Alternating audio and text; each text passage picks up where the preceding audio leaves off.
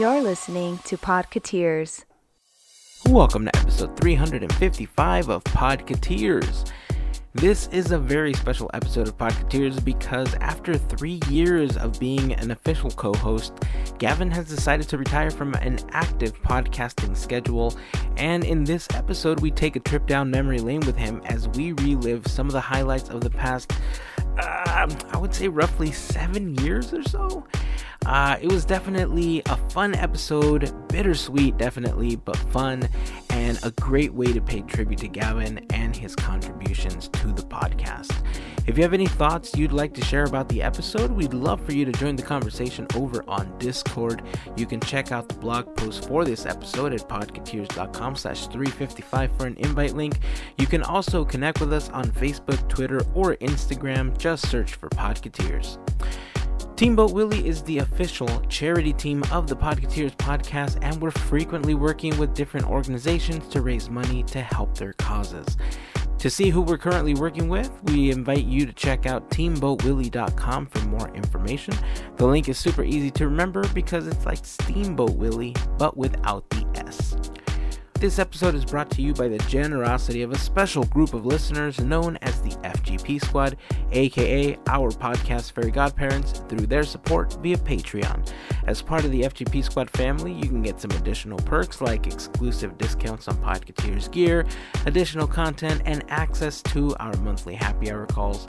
If you want more info on how you can become part of the FGP Squad family, we invite you to check out podcateers.com/FGP.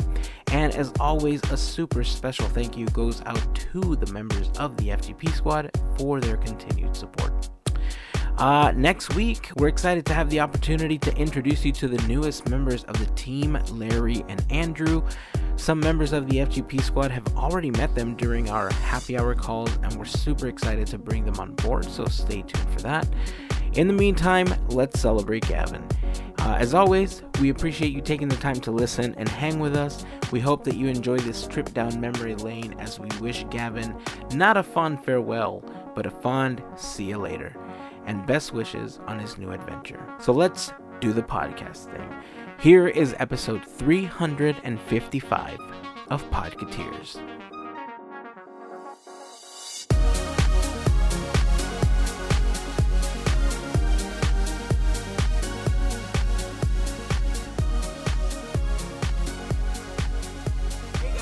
Hazen. I am standing right outside of the Haunted Mansion in the little backside of Harbor Galley. I hope you can hear us okay because there is all sorts of stuff happening. There's people eating. There are rafts that are making a bunch of motor noises, which is a raft. It shouldn't make motor noises, but it is. And I have the pleasure of sitting here with friend of the podcast and listener. And I'm going to have to apologize to him publicly because I've been saying his last name incorrectly. I'm sitting here with Gavin Otteson. Yep. Is that correct, Gavin? That's correct. Yes. I'm Yes. so sorry. Hey, don't worry about it. Yeah. Nobody says it right. Nobody. Well, so I will say it correctly going forward. Awesome. How's your stay been so far? I know you were on vacation this week. Yeah, it's been amazing. This is day 5 of 6 in a row here at the Disneyland Resort. And yeah, it's been incredible, of course. I have seen the Hatbox Ghosts countless times. It's been great every time, even though right now it's closed. We don't know why. No, but it's been a great trip. I've seen some awesome Disney bounders and just had a great time. Awesome. So I don't know if you can tell there, but I was pretty excited that you had seen the Hatbox Ghost for the first time. Yeah, that was way back in 2015 when Hattie was only a couple months old at that point. So we were still so excited about it. Not that we're not anymore, but back then it was we couldn't get enough. I rode that ride more that trip than any other trip probably, just because the Hatbox Ghost was such an amazing new addition to the Haunted Mansion. Yeah, and I'm selling that moment short because, that was a really special moment, obviously, for me because, we had been internet friends for such a long time prior to that. You had hopped on my Instagram. You were like one of my top photo supporters, and, I loved you for it because you were one of the few dozen people that I think gave me the confidence to continue posting photos, just because of your comments and your interactions. And that played a really big role in me continuing to do photography. But I remember when you had come into town and we were walking around Big Thunder Ranch at the time because I think we were looking at some of the art and everything that was going on back there. And I kind of look over and I see this dude in this like Podcateers like Beatles-ish looking shirt, and I'm all like, hey, who's that fella right over there, and where did he get that shirt? Podcateers.com/gear if you're interested. But we I went over and we kind of introduced ourselves. It was awesome, man. We instantly clicked. We kind of started nerding out on Disney from the very beginning, and it was a fantastic day. Yeah, absolutely. It's funny how our friendship just kind of happened. It never really needed to have any sort of slow growing period. We were just like instant friends. And, I, of course, first came at it as I was a fan of your photography and a fan of your podcast. So I was kind of geeking out when I first met you. And that was, God, I can't believe that was almost 6 years ago now. I know. The funny thing is, I remember at the time meeting you, at the time, I knew that I wanted to evolve the podcast, and I didn't exactly know what I wanted to evolve it into, but, when we first started, my brother Javier and I just kind of sat around and we talked about whatever we wanted. We drank some beer and we just kind of, shot at the breeze however we wanted. And it was great. I love those times with them. And, I'm always going to cherish that time that I had with them on the podcast. But I remember 50 episodes in, we had the opportunity to interview Bob Gurr. And I thought, you know what? I feel like this is a turning point. I know we can build something. I know we can focus more on Disney, which is kind of what I wanted to do. And I remember having this talk with the guys about wanting to start this new segment called The Dreamer's Diary. And I wanted to interview Disney artists. And look, when it comes to official Disney artists, they are not the easiest people to get on the podcast, especially if they're Imagineers, especially if they work for the company.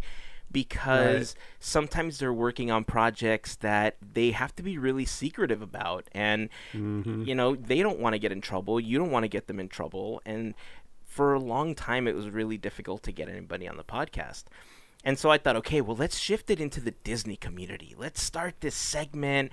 And even then, it was still difficult to kind of get people on board because podcasting wasn't easy. I think the point of entry today, 5-6 years later, is a lot easier than it was when we first started doing this. Oh, sure. And so unless I got together in person with somebody and I had like my little Zoom recorder and everything so we could sit down and chat, obviously there were other issues that we had to deal with. Like I remember the day that we got together for Dreamer's Diary, you were the first episode. Like you were instantly the first person I thought of that I wanted to have on as the first person for Dreamer's Diary.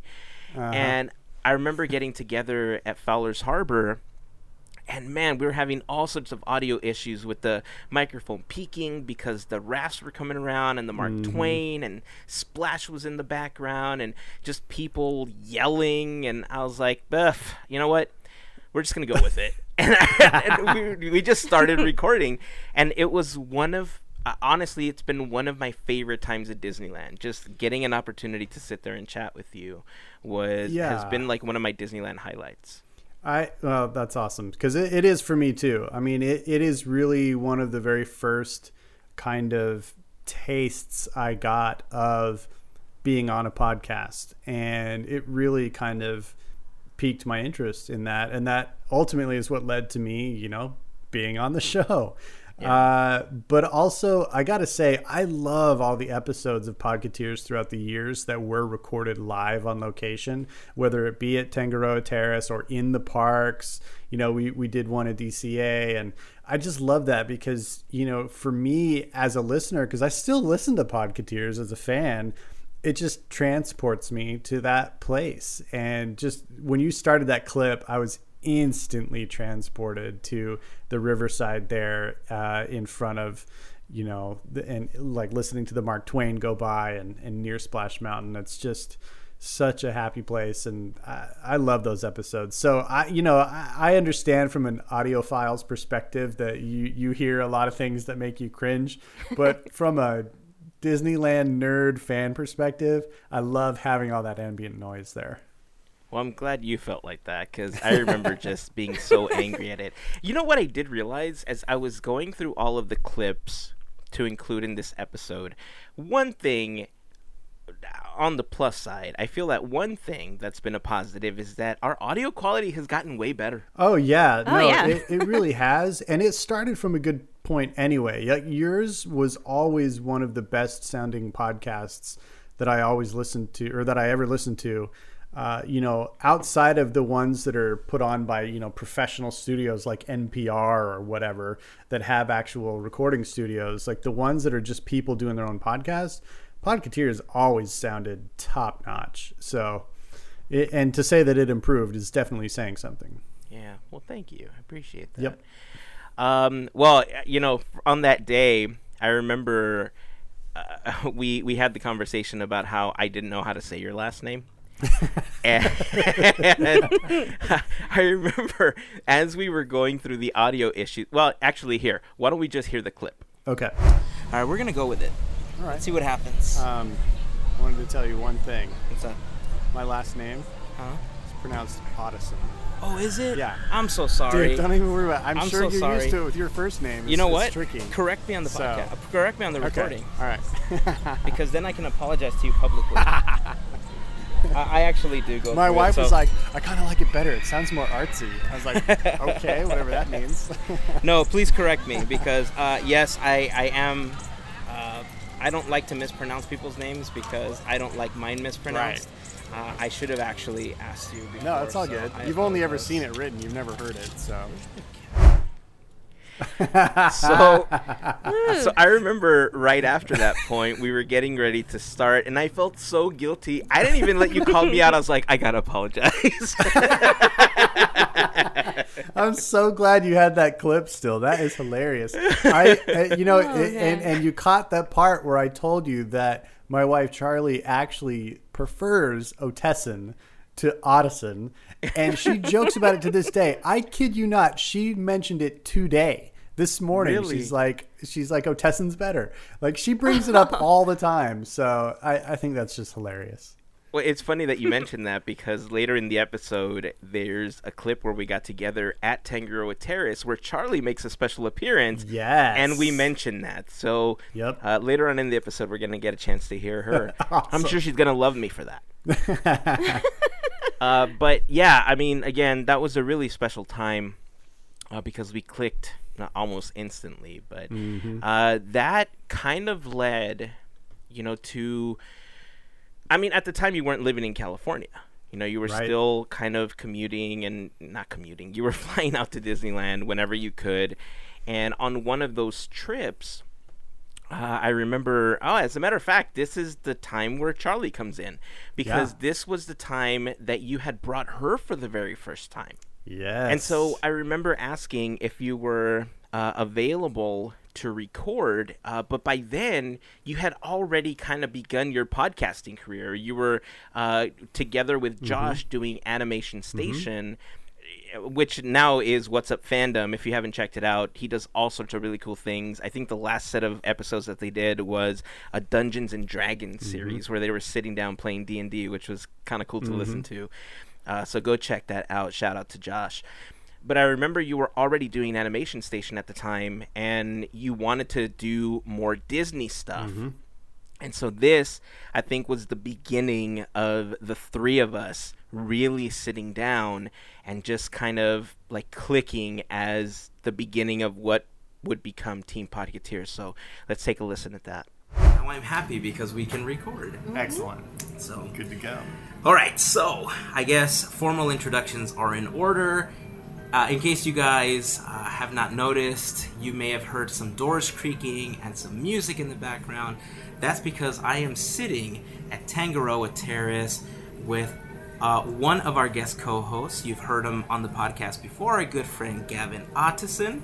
How are you today, sir? I'm great. Thanks for having me. And a first-time podcast co-host.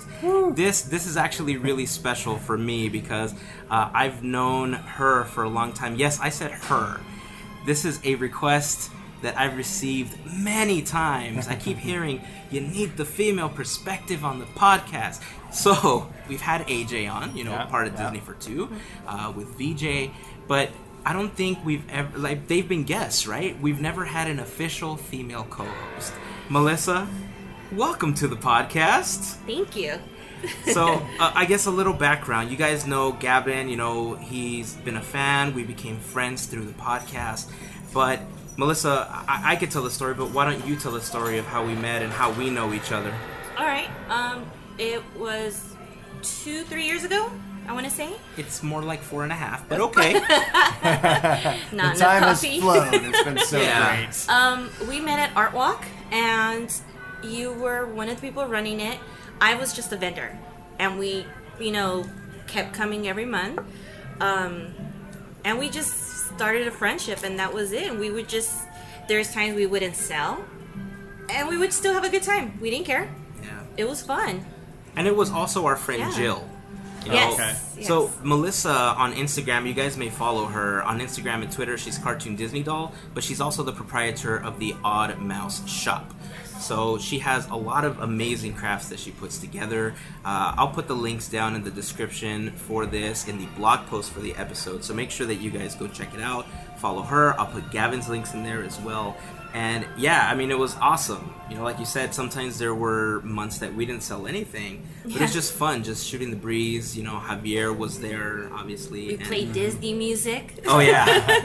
I remember there was this one time where we kept shutting off the lights and we kept turning on the lights that we had because we were playing the Paint the Night music in the background. nice. Yes. And it was annoying everybody so much because we were blasting the music. It was like during the holidays, right? We kept blasting like different. This was the last time we were going to be vendors. Yeah, And it we was. closed it out, That's true. and we just had a goodbye party, and we just played it and had fun. It was pretty amazing. Yeah. This was the art walk in Covina. In Yes. Covina. That's yeah. awesome. Yeah, it was a great time because this was kind of during a time in my life where I didn't know how to pacify my creative need. And Melissa was one of the people around when I first started throwing around the idea of starting a podcast. That's how I know it's been longer because I talked about it for 1.5 years before right. we launched. That's and we've been right. around just over 3 years. So for about 1.5 years, I kept throwing around the idea of starting this podcast, and she and Jill were two of the people, aside from Lynette and my brother Javier, a couple of other people who are also fairy godparents. Melissa's one of our fairy godparents. They knew that I was planning this and that I needed something because, I've told the story how I felt like I was dying inside creatively. And so here we are, 3 years later, and I'm 4. so happy. Oh, 4 years later, sorry. And I'm so happy to have you on because, you were kind of there when it all was just an idea, and now, we're here. So thank you for coming on the podcast. You're welcome. Thank you for having me. All right, so there's so many things that we were talking about before we started recording. I don't even know where to start. Gavin, you're here with your wife, Yep. right? Are you guys here celebrating anything? October and Just like- Halloween. yeah, and October. in particular, I'm kind of celebrating. It's the first time ever I've convinced my wife to come with me to Disneyland. Yeah! She's Round of never applause. been. Yeah, Round of exactly. applause. She's So, never been. I guess we'll just say, shout out to Charlie, who is Yeah. walking around right now. She decided to take a break from us because, quite frankly, I would too. But She needs to walk off those 5 courses we just had. Oh my lord. that's what I wanted to ask you about. So you guys were at the Napa Rose. We were. You did the 5-course meal. Yep. Tell us a little bit about it. Well, it was pretty phenomenal, I gotta tell you. We were lucky enough to be invited to a birthday party, and we were in the private dining room there, and there was about 40 people. Oh, okay. Wow. And it was the full 5-course spread. So we had like 3 starter courses, an entree, and then a dessert. And it was basically cocktails, wine, like whatever. So it was awesome. It was really, really good. The food there is exactly what I expected, just top notch. Everything was just very perfectly balanced, amazing flavors, beautiful textures, like just beautiful. It was nice. What was it that you guys had? Like, what were the appetizers? Let's see if I can remember. The first appetizer was a scallop and lobster sauce. It was one of those melt-in-your-mouth kind of experiences, which was fantastic. The second one was, oh gosh, what was it? I don't remember what the second one was. The third one was a pheasant and dumpling stew that came in a little copper pot, like an individual copper pot for everybody, which was really cool. And then the entrees, you could pick between a striped bass or a filet mignon, and I don't remember what came with the bass, but with the filet mignon came braised beef cheeks and like a fennel puree, and it was unbelievable. I'm salivating thinking about it right now. And then dessert, which was my favorite part, and I'm not even a dessert guy. I almost want to call the episode Beef Cheeks. Yeah, beef cheeks. You should. That's amazing. And now I'm choking on my spit. They were delicious cheeks. So I did call the episode Beef Cheeks. I was wondering if that little part of the clip would make it into the show. I remember that. Oh my gosh. I did. Can I tell you the first notes? The first thing I wrote down while listening to this? Yeah. In bold. Dudes, not even 10 minutes and we are on the same vibe. Yeah. That it was just like this, and I was listening. I'm like, oh my gosh, like it just boom, boom, like there's it. Yeah, awesome. honestly, like this is the moment that, you know, really the new chapter of the Podcateers history really kind of began. I know it officially happens a little bit later, but yeah, this moment was really instrumental in, you know, how things would evolve and change for the podcast in just different ways, you know, like you know, some shifting gears and some different formatting, and I just like that, you know, all 3 of us have similar experiences with Disney and the parks, but we also come at things from a very different perspective. You know, it's really exemplified in our Armchair Imagineering episodes, where even though we steal from each other's notes quite often, we often come at things from a completely different angle than each other. And, you know, I think that gave us such a great, well-balanced roundtable kind of a feel for all of our discussions and our creative sessions and everything we did, you know, from this point forward. I agree. And I agree with what you were saying, Mel, that it was interesting that before we started, I remember everybody just kind of thinking like, oh, we're kind of nervous, you know, to get it started because we didn't know what was going to happen. We were remote. Yeah. We didn't know if people were going to jump in. And as soon as we hit record and we officially started the podcast, for me, the rest of the world just kind of shut out. Like, it was just me sitting at that table with the both of you, you know, talking about what we were, you know, what our topics were going to be for the episode. And it was a great moment.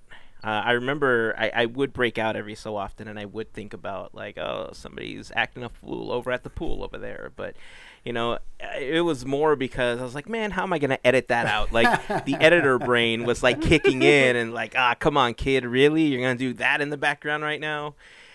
So, yeah. But I think the most interesting part about that day, even before we started recording and after, was that it was Charlie's first time. Yeah. You know, and it was interesting to hear her perspective. I'm going to play a clip of her actually talking about that in a moment, but it was interesting because I think we took for granted, obviously, being annual pass holders, You know, at least I think some people did, Sure. because you always had the opportunity to just pop into the park whenever you felt like it. We talked about that a lot, as a matter of fact, through the years, where on a Friday, Saturday, or Sunday, if we just wanted to go and people watch, or, you know, soak in the ambiance or the smells, the sounds, whatever the case was, we could, because we were APs. But hearing Charlie's perspective as a first-time visitor was really cool. So I want to play a little of that next. So here we go. Charlie, hi. Hey, how are you? I'm well. How about you? Doing well. So we hear this is your very first time at Disneyland. It is indeed. It's my second day. How are you liking it so far? I feel like I'm doing well. For a first timer. Yes. Like I feel I had one tantrum. Okay. It was when we were waiting. That's already like 4 less than I would have. Yeah, it was when we were in line for Haunted Mansion. For an Okay. hour and a half. And as you know, like there's some shady spots, but then there's some sun spots. Oh, yeah. And so I did throw a pretty bad tantrum there, and Gavin tried to like. When you get her a churro, man, what's wrong with you? Bad. But other right. than that, you know, our timing coincided with. Our timing was based on an event that we wanted to go to. I'm told by everyone here that it is busy. It is. Yeah, it's super It is. busy. Because I told, you know, Gavin's gone multiple times, and I told him, I was like, I can't see the magic beyond the crowds. I was expecting immersion, like when I went down Main Street and everything like that. I was expecting to get lost in a different world, but this being my first time, I couldn't get over just the throng of people just everywhere. And so that's been a little bit tricky, but once you get on the ride, it's incredible. I haven't gone to anything even close to Disneyland. I'm not a amusement park person, so it's some extraordinary stuff I've seen. I know, and Disney people are so great, because when they find out that it's your first time to visit the park, they're very sweet. Nobody's throwing suggestions. They're actually like, take it easy. Yeah. You're not going to see everything. Just be calm. Yeah. So, yeah. That's ironic. That was the one suggestion I was going to give. Yeah, I think they can see like the terror in my eyes, and you know the idea. Like once you fork over that dough for that ticket, you're like, okay, so I'm going to do all the things to make up for that money, and that's just impossible. It is. You got to nap, you got to hydrate, you got to sit down. Yes. And I think definitely. that's what people don't really understand. That, you know, the park is so large, and I mean it's small compared to the other parks, right? But you're not going to be able to do everything. You're not going to be able to see all of the shows. You're not going to try all of the treats. I mean, like you could. I'm doing my best. Atta girl. Within an hour, I had like a Dole Whip and a corn dog. The way to do it. You need to have the chicken at the Plaza Inn. We're doing that. We're Oh, doing yeah, that. you We've gotta already do talked the about chicken. that. We made a reservation for the Mickey Waffle. Yep. That's the way to do Yes. We've had the beignets. Oh, yeah. We're hitting all the hot That's good. spots. Yeah. it. So yeah, I mean, realistically, you can't really do everything. You really have to pick and choose the things that you want, especially if you're here only a couple of days. Yeah, that was awesome. That was a real. So this whole evening was like a double moment for me, because I feel like it was a integral part of the Podcateers history, but for my personal Disney fandom history, this was the first time that I was really able to share it with Charlie and have her be an active participant in it. And the fact that she hopped on the podcast for a couple minutes and gave us her 2 cents. You can hear the hoarseness in her voice from, or I can anyway, from, you know, screaming on rides and stuff, and probably from sheer exhaustion, because the parks will wear you out if you're not used to them. But yeah, it was just such a magical moment for me, because it then led to her actually becoming a big fan of the parks. And once we moved here, you know, we developed a routine. We would love to go. We were rope drop people. We like to go in the morning, and we had our favorite rides that we would hit right off the bat. We had our favorite eating spots. And I had never shared that with a person before, because I was always a solo traveler. I would fly out from Oklahoma and spend 5-6 days here just by myself, which is fun. It's really liberating to do the park by yourself. You know, you don't have to worry about anybody else. You just do what you want to do. but having a person to share it with and then come home with shared memories, that was a completely new level for me. And just having her love the parks, you know, and she liked her own things about the parks and showed me perspectives that I didn't get before because, you know, she comes at it from a different angle. It was great. I loved it. So I'm glad we got to have a little bit of Charlie on this episode too. Yeah, I'm glad you brought that up because that was going to be one of the things I wanted to ask you while listening back to this episode. If she kind of showed you a different perspective of the parks, because we're so used to seeing it, you know, as kind of historian-ish views, you know, and we see it through this Disney fan bubble that we tend to always see it in. But being somebody that was experiencing the park for the very first time, like she had that like childlike joy. Yeah. You know, she was consumed by the Disney magic, and she said that at the very beginning, right? She wanted to be immersed in this world, but the Disney magic kind of took over. Yeah. You know, and that's, I mean, you can't ask for more when you go to Disneyland. And to be at Walt's Park, you know, and have that feeling, it's special, man. I'm glad you had an opportunity to do that. And I'm glad that, I mean, she got turned on to actually going to the parks with you. I mean, she eventually got an annual pass. Totally. That says something. Yeah, that was huge. I remember when you first told me that she decided to pull the trigger on that. I was like, what? Really? That's awesome. And I remember thinking, yeah, we're going to get together all the time. But your work schedule, my work schedule, you guys were rope drop. We're park closers. And so it was always hard. Like, we would meet up and it's like, hey, how you doing? Great. All right, see you later, buddy.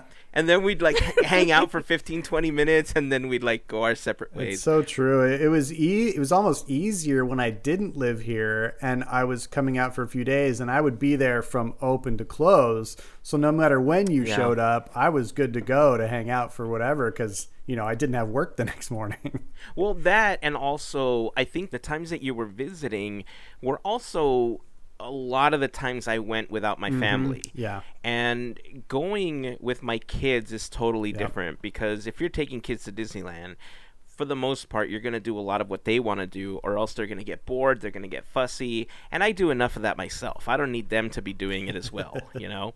So going, and I love the time that I spent with my wife and kids in the park, but you do have a lot more freedom to do things that you normally don't have. And as a photographer, when I was carrying a tripod and all that stuff because I wanted to do fireworks or whatever the case was, you know, it was always a lot of fun.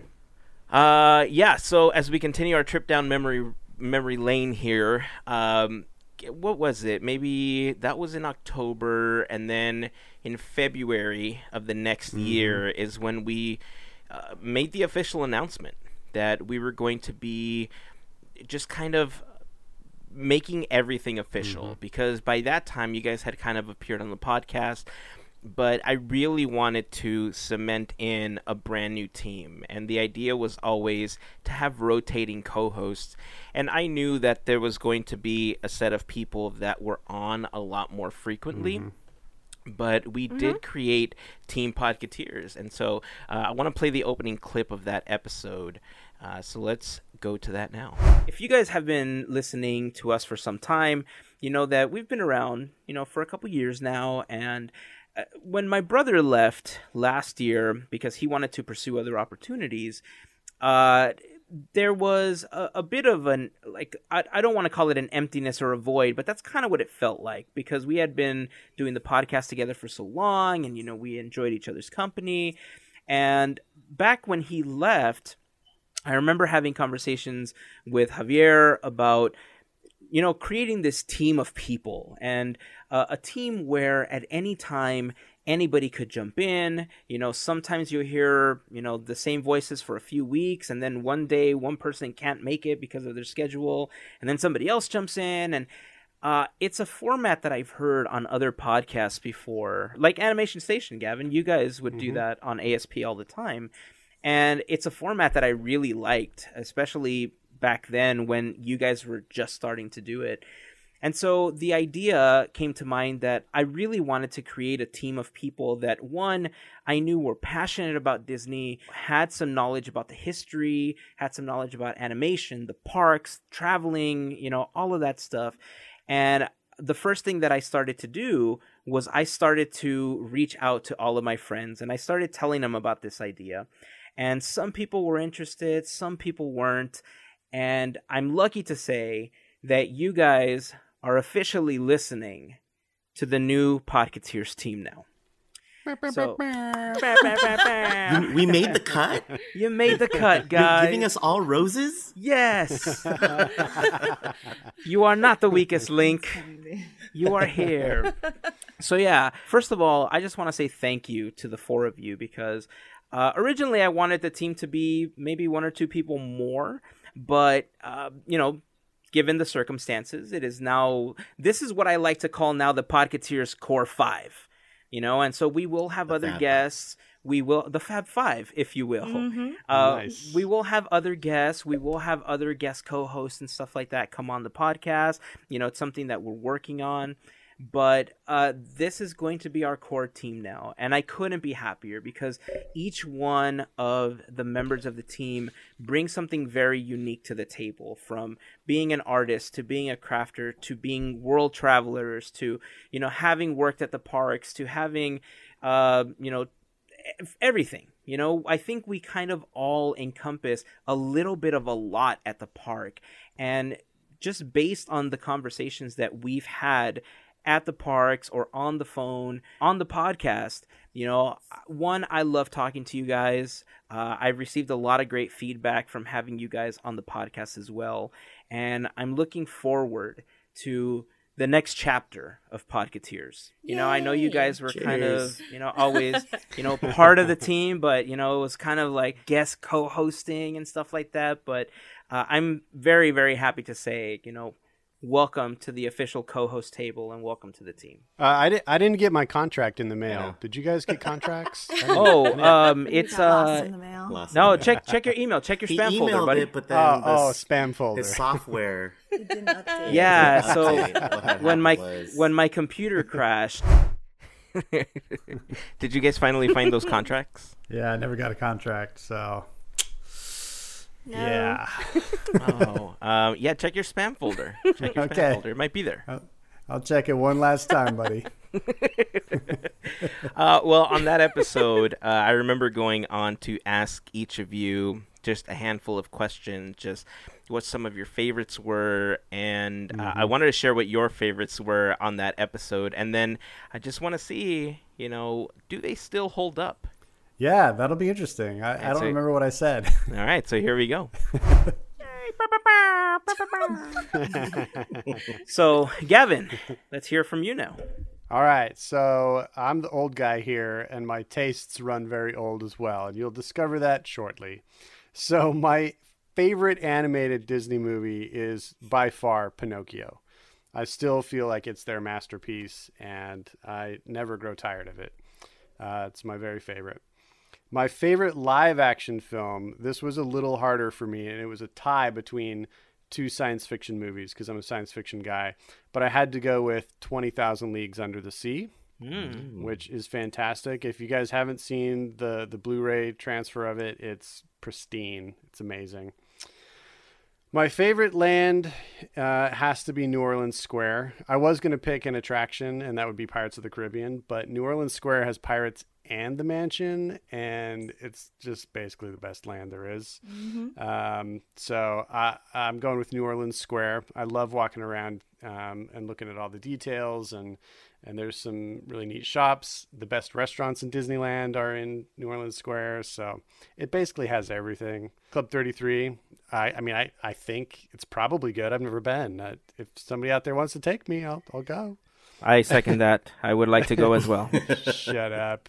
Shut up, you. You're an insider. No, I'm not. Enough. You've been. I mean, look, I've looked inside. That's all I'm going to say. Nice.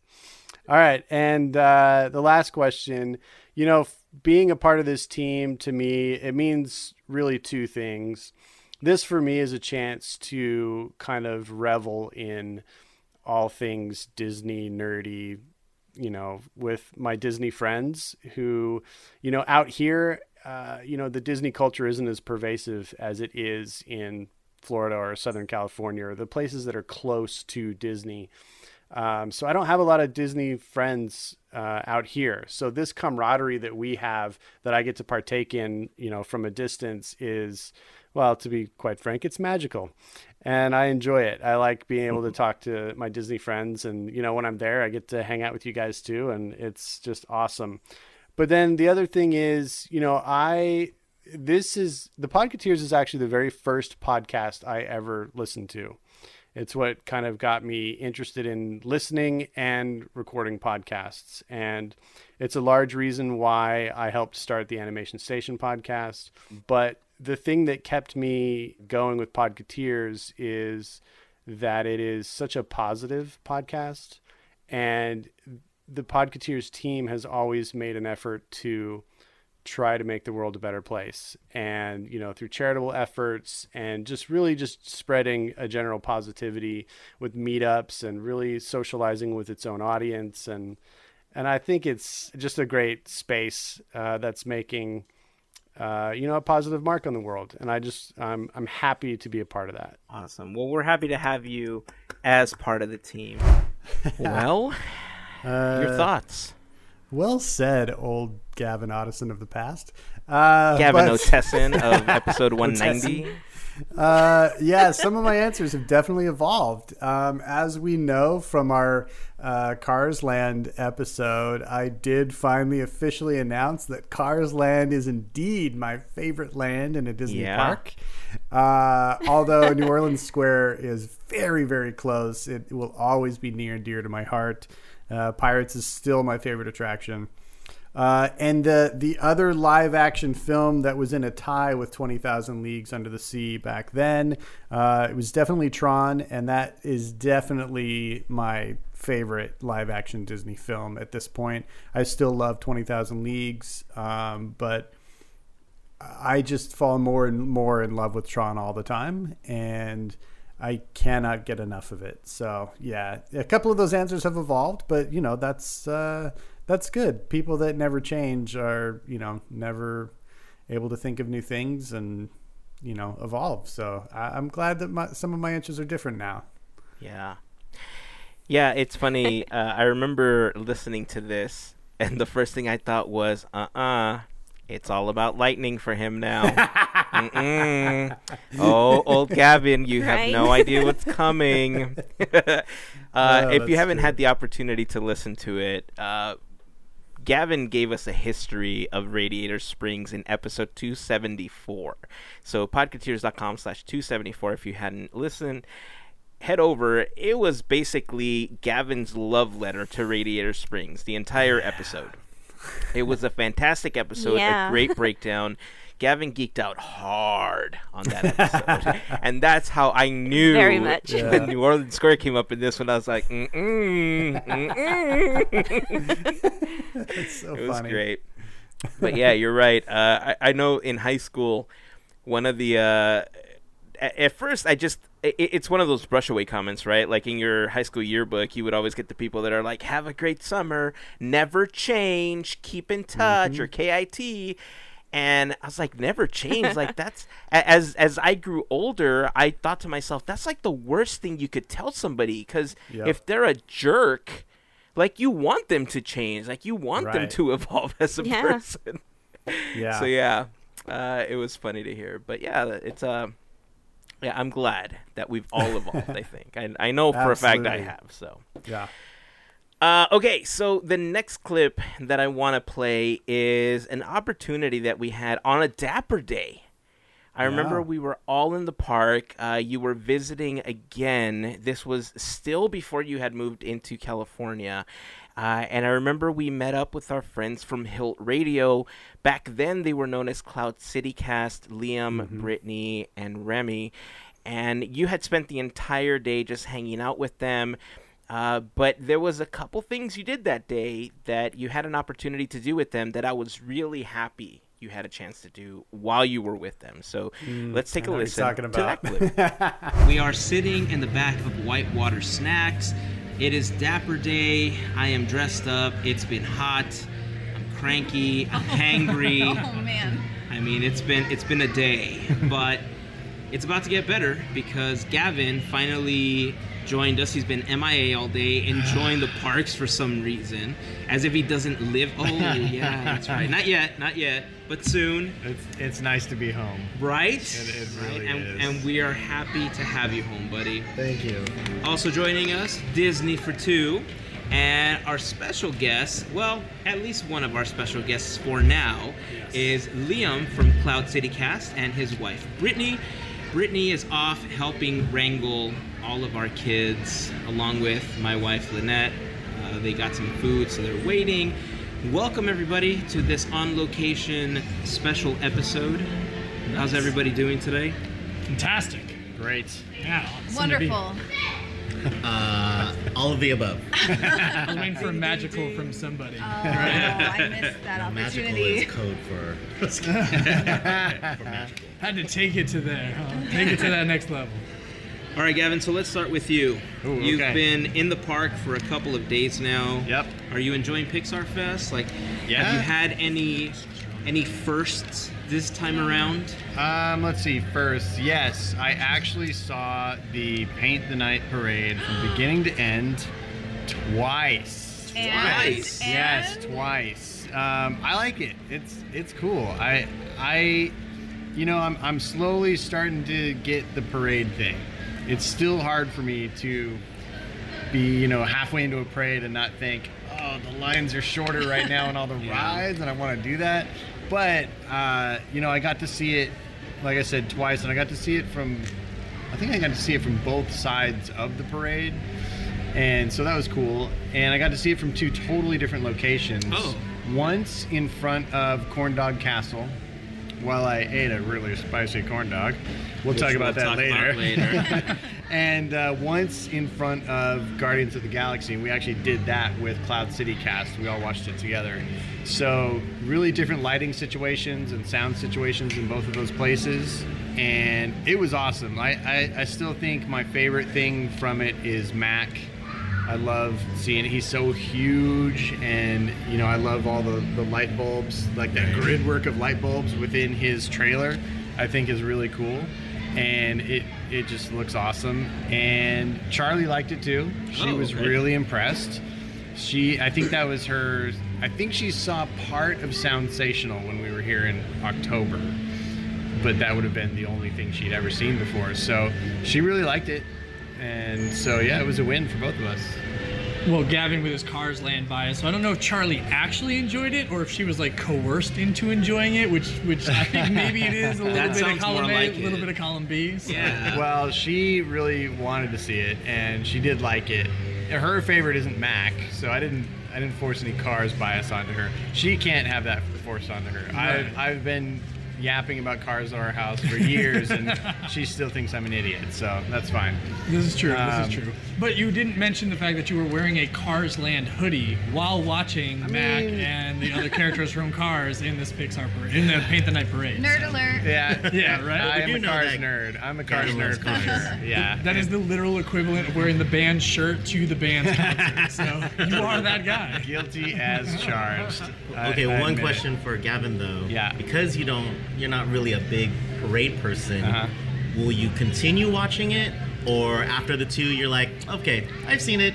Now it's to ride some rides. Honestly, I could see myself seeing it again. I don't think I'll make an effort to see it every single time I come to the park. Mm-hmm. But yeah, I'd see it again. I want to see some of the other parades so that I have something to really compare. The only other parade that's going right now is the only other parade I've already seen, which is Pixar Play the Parade. Pixar Play Parade. So, I mean, I like to see that one, to see the new float that's in there with the up. Right. Or is it up or is it inside out? There's an up Or float, it's both. inside out float. Both. Yeah, that's right. I was going to say, And then I keep plus the seeing Luxo like lamp different is colored also red new. balls, Yeah. and it's both. Yeah. it's the orbs and it's the balloons. So, yeah, I want to see that one, but I kind of want to see some of the other parades, like at the other parks, like in Disney World, because I just don't really feel like I have a good comparison, to know if what I'm seeing is the best or We're not. The answer to that is yes. I knew you'd say that. I knew you'd say that. The But answer I to don't that know. is yes. Because Disney World doesn't have Paint the Night. Right. The end. They have that one. What is it? What Mic is it? drop. Festival of Fantasy. Yes. That one looks really cool. That one's really good. Like those floats look really magnificent to me. So that conversation, This was that awesome. conversation went on to talk about more floats at Disney World. AJ's a big Disney World fan. Like, she loves Oh, yeah. everything Disney World. So she pushed hard on those additional parades. And Yeah. I get called out yet again that watching them on YouTube and going on Google Maps and experiencing the parks is not the way to do it. And I agree 100%. But when you don't fly and you don't go out to these parks, I'm not a world traveler like they are. You know, they've been to Disney World X amount of times. I can't even count them anymore. But, Right. you know, that was a really fun evening with all of us. You could hear the ambient sounds from California Adventure. You know, what your thoughts on that evening? Yeah, that was awesome. We had a lot of fun. There was just so many people there and talking about so many things. That was really just kind of a celebration fest of a bunch of Disney park fans just getting together and having a laugh. So it was really cool. I do really love the friendship and camaraderie that we built with Cloud City Cast, now Hilt Radio, over the years. You know, they've become really close friends with Charlie and I as well, you know, to the point where when they would come to Disneyland, they would stay with us in our apartment, and we would all basically just have a big Disneyland fun time sleepover every time they came, and it was good Nice. times. So it's fun to hear them always. And, you know, like every time AJ and VJ was on, you know, they just kind of seamlessly slipped in and joined the conversation. And, you know, they brought their Disney World perspective to a lot of the conversation, which was really cool. So, yeah, it's just, I don't know. There was a lot of great, you know, things happening when we had these kind of podcast mashup moments. They were really fun. Yeah. The next clip was actually another on location episode that we did, except that this one was you and I along with one of our favorite artists. Oh yeah. You know who that is? Yeah, Mr. Jared Mariyama. That's right. And of course the name thing comes up again. So let's listen to that. We are in the heart of Anaheim, sitting in an undisclosed location at this point. It is a very private location. We're not going to tell you. It's not Club 33, if that's what you're wondering. Better. But it's better. It's a very private club. I'm sitting with Gavin and our guest for today, artist extraordinaire, Jared Mariyama. Very good. Thank you. Jared, how are you today? I'm great. Thank you guys for having me on and for saying my name correctly. Well, I'm a stickler for names because when you grow up with a name like Hazen, you get is Hazen here? It's like no, it's Hazen. It's phonetic. Yeah. It's like you want to remember it's Hey Zen, and then people tend to get it after that. People try to get fancy. yeah. They think it's more complicated than it is, and it's terrible when you're a kid. I've always say this. It's like when you're a kid, it seems tragic. As an adult, it's nice to have sort of a different name, I think. But when you're a kid, it's like you're just dreading when they start going down the roll call. You're like, here comes the jokes. Do you ever have you ever gotten names that are just completely off? No, I mean it's usually pretty close, but it'll stick. They have so it's always Gerard. They always want to say Gerard, right? And it's hard for them to shake that. So, or the kids will think it's funny and they call you that for the rest of the school year. Right. So it tends to be stuff like that. Yeah. I think for half of the time that I knew Gavin, I was mispronouncing his last name. So instead of Otteson, I was saying Otesson. Oh, and he not once did he correct me. And I forgot what it was we were working on where he finally said, no, it's Otteson. It's like, dude, why didn't you correct me before? I feel like such a jerk. Well, my wife actually thinks it's better that way. She loves it. Yeah, really? She's like, Hazen improved it. Like that sounds way It does. It sounds like a food brand or something. Or like Otesson fish sticks. Yeah, there you go. Quality every time. Yeah. Oh gosh. It's so That was awesome. That was a fun conversation that we had with him. It's really impressive to have watched Jared's career just take this trajectory, and he's got this new line out right now with the Disney parks that's I'm just seeing everywhere, and he's such a nice guy, really generous with his time. It was fantastic that he was able to spend a couple hours with us and just chat, and I'm very happy for him and all his success, and the fact that we got to do it with him was a lot of fun. Yeah, it was a really great night. Hanging out with him after we recorded was actually really special. We got to hang out for a little bit after. Yeah, and I'm sorry, I don't know if fish sticks would have been your food of choice. But I understand what he was saying with that joke, and it totally lands. And the fact that you just came right in without skipping a beat with fish sticks, that's perfect, man. That's just good humor right there. I feel like I need to make a T-shirt for that now. Tessin fish sticks. Limited edition. Oh, man, good times, good times. After this, you officially had moved to California. Yeah. You were actually that episode was the first one I recorded with you being a resident of California. Yeah, I was here for like 3 weeks when we recorded that episode with Jared. Yeah, and I was so excited that we had that opportunity and that you were finally here. We were going to be able to do a lot more stuff, and a month later we got our chance to do that when we went to the That's from Disneyland exhibit in Sherman Oaks. So here's the first clip that I want to play from that day. Cool. All right, we're in the area where they have a ton of souvenir maps at the show. This is one of my favorite maps. It's from 1976, and it's really cool because it features upcoming attraction, which is Space Mountain right here.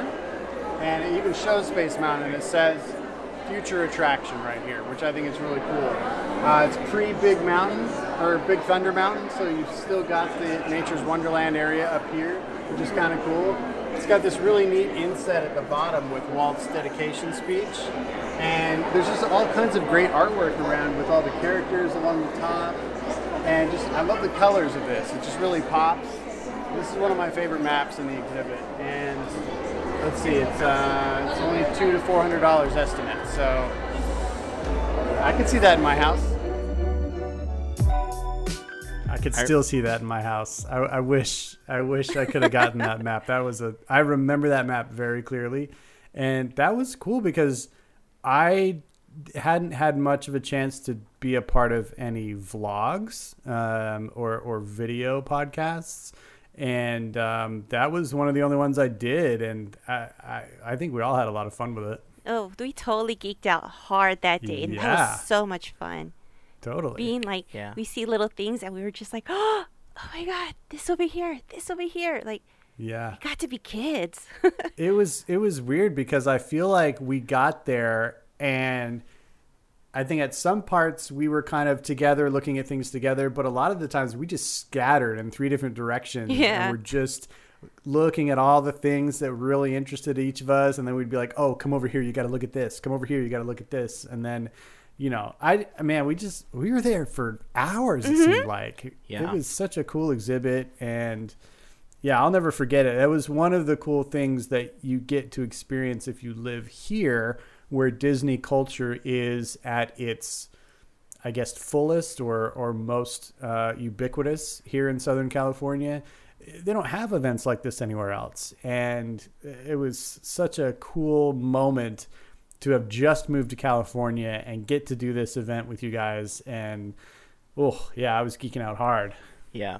And that was apparent by the next clip that I'm going to play, which was this. I think I know what it is. All right, we're here in the Frontierland area of the exhibit. There's this whole wall of attraction posters.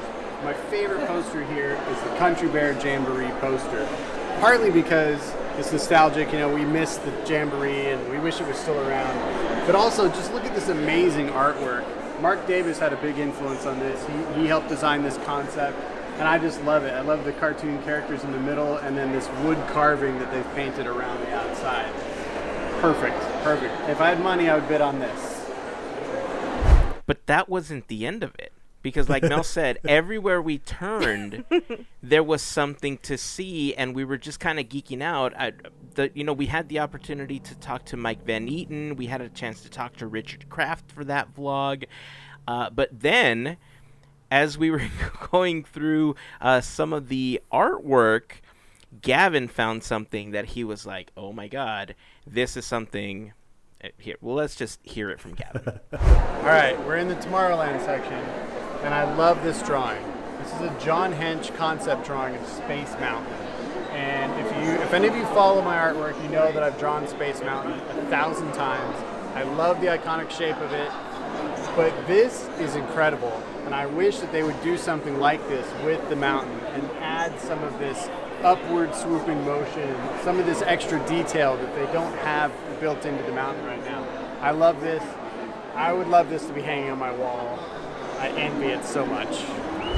That was for the sea serpent. We don't need to talk about that right now. Yeah, no, seeing that original drawing was incredible. It's still one of my favorite concept art pieces in all of Disney history. And I remember seeing that in that show and just totally geeking out over it. I remember when I showed up and you were in that area, you were just kind of staring. Like you were just admiring, and I could see your eyes tracing the lines along the entire sketch. And it was one of those moments where I felt, I'm not an artist. I'm not an artist at all. Like the admiration that was on your face when I went over and I asked you, dude, you got to vlog about this. And you started talking about it. Like the passion and just how I'm telling you, I could see your eyes intricately tracing every single line on that drawing. And I was in awe, as an artist looking at you admire that. So it was a great day. It was lots of fun. I'll never forget it. So the next episode I want to highlight is, and as a matter of fact, pretty much the rest of the episodes I'm going to be highlighting are going to be ideas that Gavin had, because as you know, one of our favorite things to do was sitting down to armchair Imagineer either attractions or different parts of the park. And in this episode, it was actually episode 241, which was when we started Armchair Imagineering Tomorrowland. It was our first official Armchair Imagineering episode, and right out of the gate, Gavin starts talking about his new favorite movie, not 20,000 Leagues Under the Sea, but Tron. Let's listen to that. Okay, so who wants to kick this off? I will kick us off. All right. So the idea here is we're coming up with a new mega attraction for Tomorrowland. As we all know, Tomorrowland, I think it's pretty much consensus that it needs the most work right now. Mm-hmm. It needs some plussing. It needs a slight concept revision. It needs something. But we're not talking about overhauling the whole land right now. We're going to talk about just fun attraction ideas that we would love to see implemented that we think would work in Tomorrowland. As you all know, I'm a huge fan of Tron. Mm-hmm. So whenever I think of Tomorrowland and whenever I feel the envy that I feel inside for other parks that have attractions that I want, my mind first goes to Tron. And I think that Tomorrowland has been sorely lacking a Tron presence for a long, long time.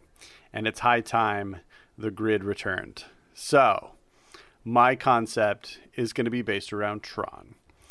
And I'm going to be taking over the area that was the old World of Progress building, now Launch Bay, formerly the Hero headquarters. Is that what it was called? Superhero HQ. So, yeah, Innoventions. We know which area we're talking about here. So that's a huge building.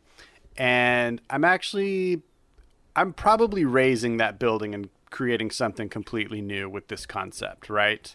Yeah. I think that building has its limitations with its circular build, and it's on like some giant turntable. We don't need that necessarily. So I'm still going to go with a 2-story plan, and it's basically going to be a Tron complex, okay? I'm going to call this Flynn's User Gateway. Ooh. And the concept here is Flynn has, mastered his technology and his implementation of entering the grid and returning from the grid. So he's invited everyone to come experience the grid the way he got to. So I'm thinking really immersive, really interactive. And so you enter Flynn's User Gateway, and there's 2 levels. On the upper level, you remain a user. You get to see the grid basically from a bird's eye view, okay? And you can experience it in 2 different ways. You can actually visit the arena and play the Tron games, okay? You can play the Light Cycle Duel. You can play a disc match or a disc duel. And I'm imagining, how can I say this? Okay, you know how at some resorts or amusement parks, they'll have a little model track and you can race cars around it, or they've got a little lake with little boats that you can steer around in it. Have you guys seen those? Yeah. You know what I'm talking about? Uh-huh. Okay.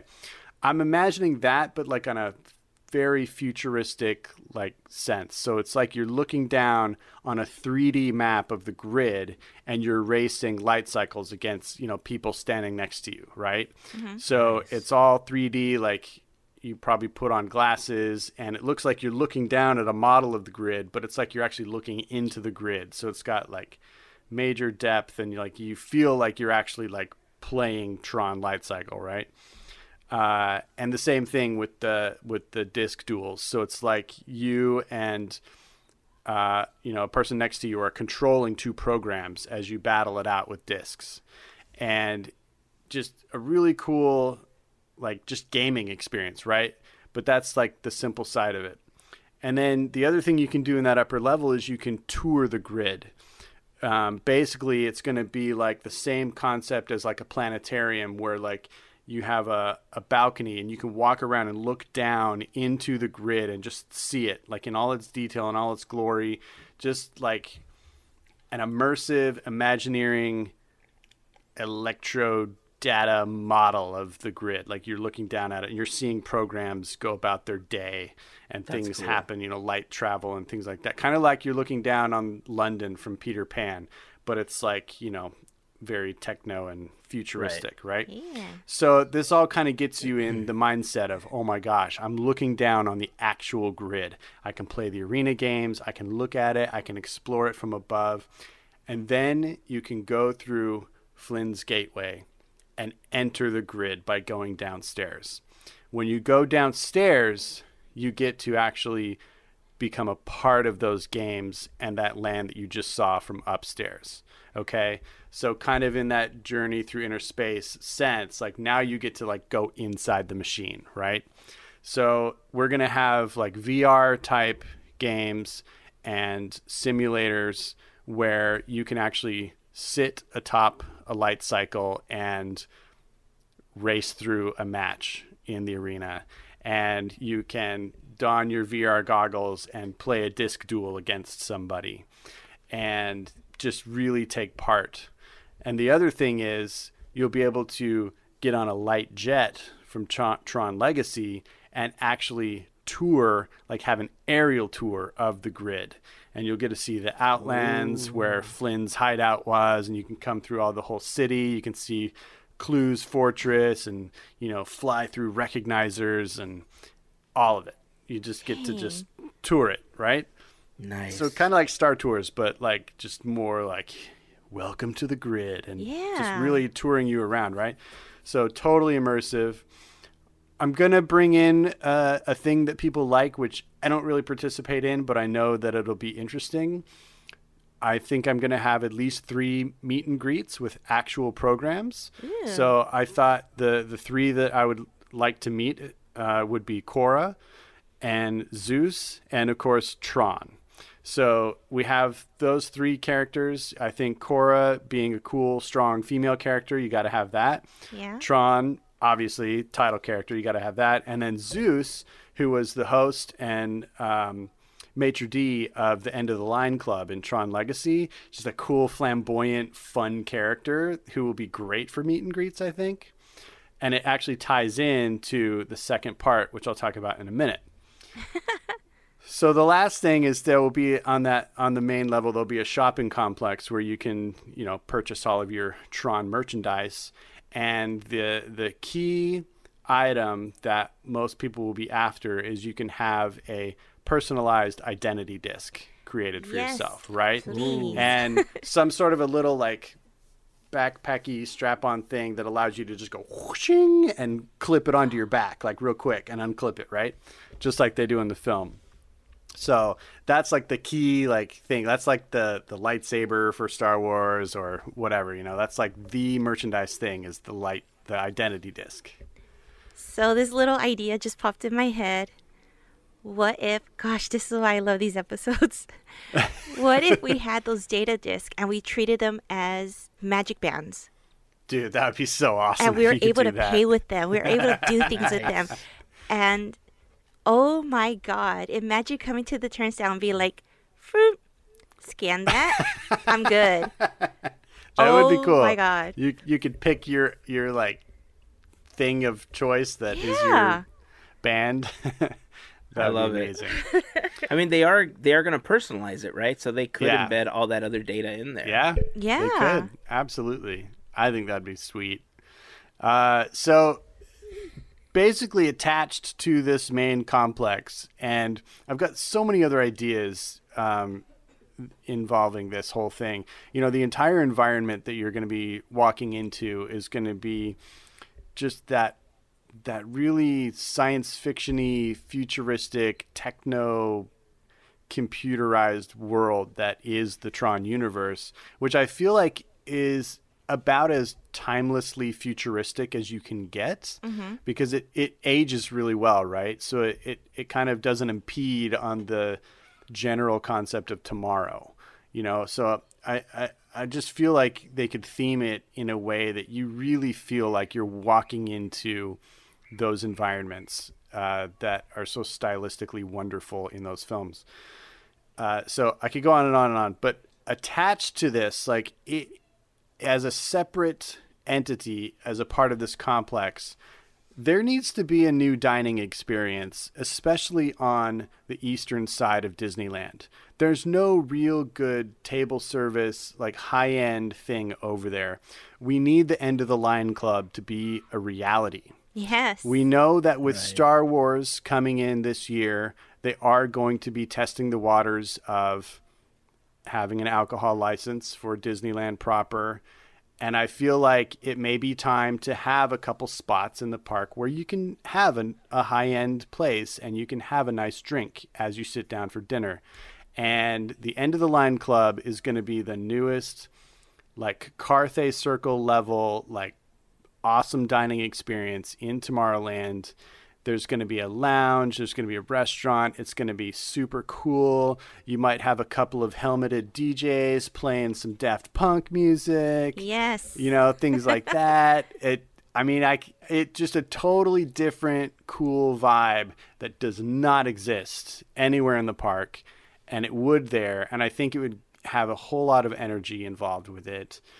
And I would love to dine there, and I think they could come up with some cool like futuristic menu options and lots of light up drinks and whatnot.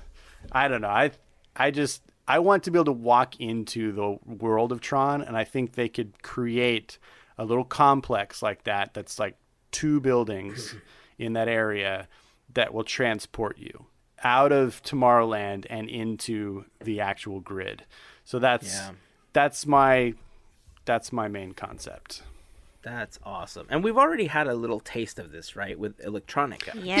Yeah, it did. It gave us a little taste, especially with the guys, throwing Frisbees. Like they're throwing their little identity discs around, and it was cool. They'd throw it to you, and you could throw it back, and that was fun. Yeah. And then the laser show and all the music. It was all walking awesome. into Flynn's arcade and yeah, exactly. But I think they could do something that's truly immersive.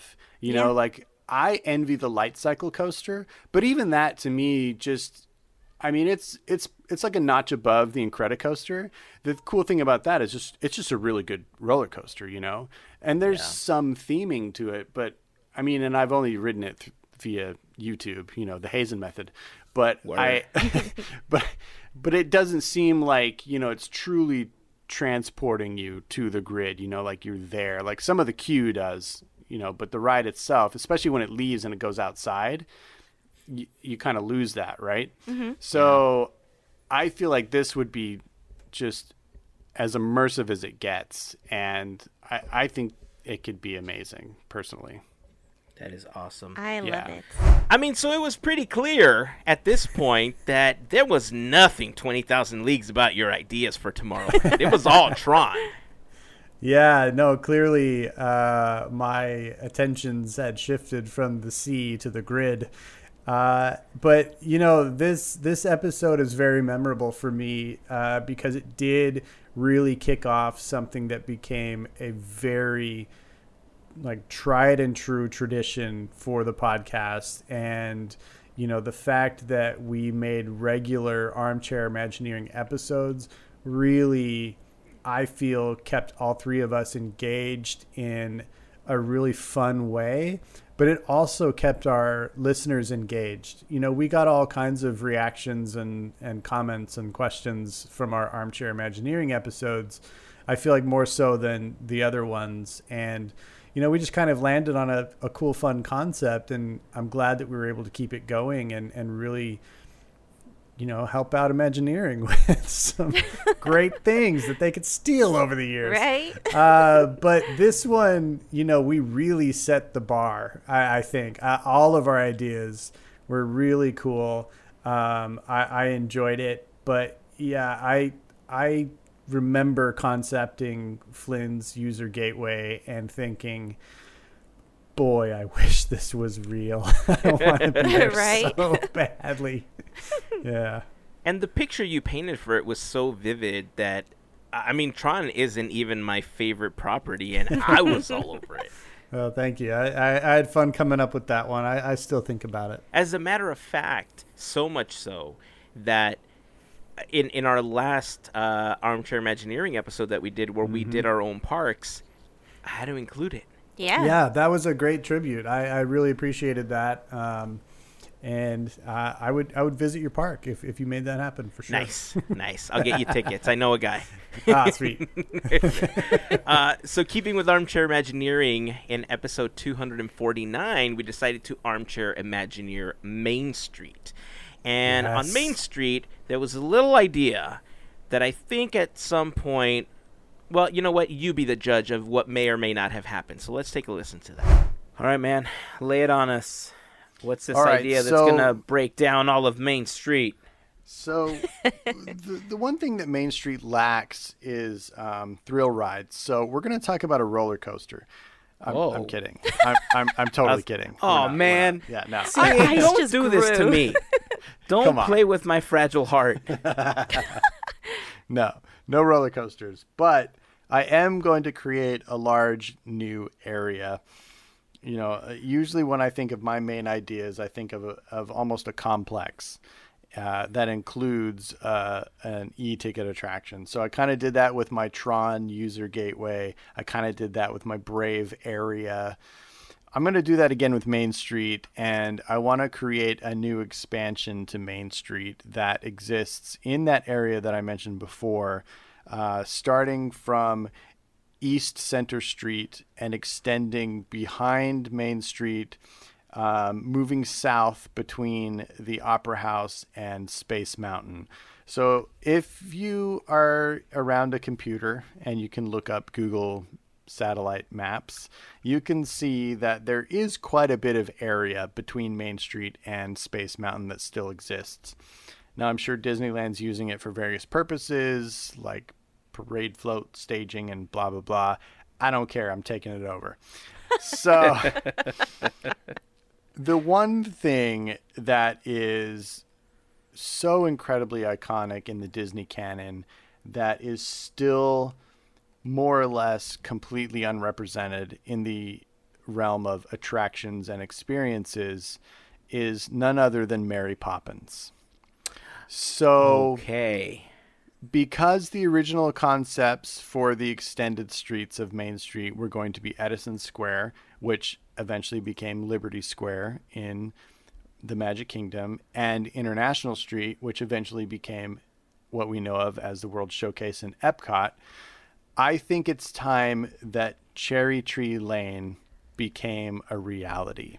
Oh, dude. My God. My idea is to go down East Center Street a little bit further than what you currently can, and then round the corner and turn right and go south. And in that transition, you step from, a romanticized version of America at the turn of the 20th century to the idealized London of Mary Poppins at the turn of the same century. Oh, and my God. There you will Yay. see the famous sights of Cherry Tree Lane. You'll see the Admiral's house, and he'll shoot off his cannon every now and again. Yes, I'm all excited. So from the right side of Main Street, you'll hear his cannon. From the left side of Main Street, you'll hear the Jungle Cruise guns going off, so you'll have symmetry there. You'll see the Banks house. Across from them, you'll see the little park. There can be people on the streets, like characters on the streets. There can be little street vendors. I think it'd be cool to have Bert in his one-man band get up, do a little show, right? All of these things, like you could do a million things with just that environment and immersing people in it, right? Mm-hmm. I envision like above the rooftops in the background, there's just like always a kite flying. Like you can just see a kite up there. I think that would be amazing. But the attraction, the main e-ticket moment of this, will kind of go back and hinge on Hazen's original idea. We're going to have some VR experiences here. Yes. So I'm so excited because I want to hear. Yeah, the idea of my VR Mary Poppins experience is the Jolly Holiday sequence. Oh, my God. That's exactly what I was hoping you were going to go for. I'm so happy. Will, of course, tie into the Jolly Holiday down the road. Nice. And basically, you're going to don your VR whatever, and you and your friends will walk across the street to the park, and you'll meet Bert, who's painting his little chalk drawings on the sidewalk, and you will jump on one of those chalk drawings, and poof, the world will become animated. That's so cool. And you will see some carousel horses in front of you. You will climb on a carousel horse, and you will go on a little tour. You'll tour through the barnyard, and you'll see all the animals. You'll go past the cafe where you'll see Bert and Mary getting served by the penguins. And then, of course, it'll end in a thrilling race at the horse track where you'll be doing really great, but ultimately you will always just lose to Mary Poppins, who's practically perfect in every way, including in the ways of horse racing. And that will be your experience. To me, all right, you win. You win. I think you win all the space. This is made for this, right? Like the idea of that scene is so perfect for VR and where it's going to me. Like, because they almost do that in the film. They like jump into their imagination. So that's what you get to do. And I've wanted, we all have wanted a Mary Poppins experience in the parks forever, right? Mm-hmm. Like that to me is the most glaring omission from the catalog. You know, it's like there are some Renaissance films that we all feel need an attraction. We're looking at you, Lion King. But, you know, Mary Poppins has been missing. You know, we get to see her and Bert in the park, and there's the Jolly Holiday. There's a couple little things here and there, but not a real experience. And I think it's time. So that's my pitch. Oh, you win, dude. You win all the space. There's nothing to add on. I mean, when you started poking back there, I was like, oh, is he going to talk about finally adding Liberty Square and Edison Square? Yeah, that's cool. Nope. And then you blew my mind. Well, honestly, it's kind of thanks to you, because when you totally blew my surprise that I was going to bring an animatronic Walt, it really jogged my creative juices. Like, okay, I got to think of something additional. I gotta take another turn and go down a different avenue, literally. And that's when I was struck by this idea. So thank you for pushing me further. But yeah, I would love this to come to fruition. It's kind of one of those ideas that I thought of, and then I almost instantly became disappointed because it doesn't actually exist. Yeah, I'm kind of disappointed that it doesn't exist right. now. I'm a little disappointed about that. Yeah, I would love to see something like that happen. And if it's not on Main Street, like anywhere, they could put that anywhere, and I would love it. Yeah, Shanghai would get it. Right? Oh, they probably would. Oh, man. All right, Mel, bring it home. No, I don't. I only had 2. Oh, you only had 2. All right. Yeah, Well, I guess that was it then. Perfect. Yeah, that was a perfect way to end it then. Yeah, that's the mic drop moment. Oh, man. Ah, so good. Now I want to hear the cannons happen. I know. Right? And tell me the time. I want to brace for them. Yeah. I just want to see all the chimney sweeps do Step in Time together. Yeah. Yeah, they could be like even up on the roofs and like singing down to you from above, you know? Like they could do so many things with it. Just like we have the Dapper Dans, we could have them on the rooftops doing their little show. Mm-hmm. Tripping the Light Fantastic. Right? I feel like they could build up, because those buildings on Cherry Street and in those London sets are tall.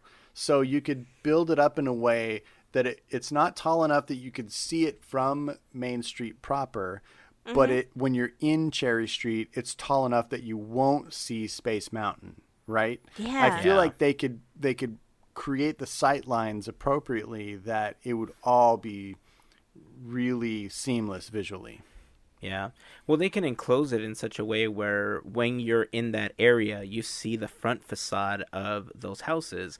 But from behind, it's just a second floor to the Main Street buildings. Sure. You know? So you force the perspective and make it look like it's a couple more floors or something. That would be easy to mask, I guess. Yeah. I know I say this every time we do one of these episodes, but oh man, I love these types of episodes. They're super fun. Okay, so Cherry Tree Lane. Yeah. I mean, we heard how at can some this point... not already exist? I'm still surprised that it doesn't exist yet anywhere. Well, I mean, didn't we hear that it was going to be something that happened at Walt Disney World, and then something called a pandemic hit, and then stuff got shut down? But for a brief while, it was going to happen at Walt Disney World. Yeah, that's true. That's true. It's crazy to me that Mary Poppins, is this enduring classic of theirs. Even with the resurgence of popularity based around the mega hit that Mary Poppins on Broadway became, and then, the hit that Mary Poppins Returns was in the movie theaters, man, the time was so ripe to make it happen. And I don't know. But I would love the chance to just walk down that iconic lane and have an experience based on that film, whether it be VR or, later on in that same, episode that you mentioned a minute ago, I actually put a full-on Cherry Tree Lane in my Imagineered park. And I want to hop on one of those cartoon carousel horses and race around and lose to Mary Poppins every time. I don't care. That'd be amazing. Yeah, it was a fantastic idea.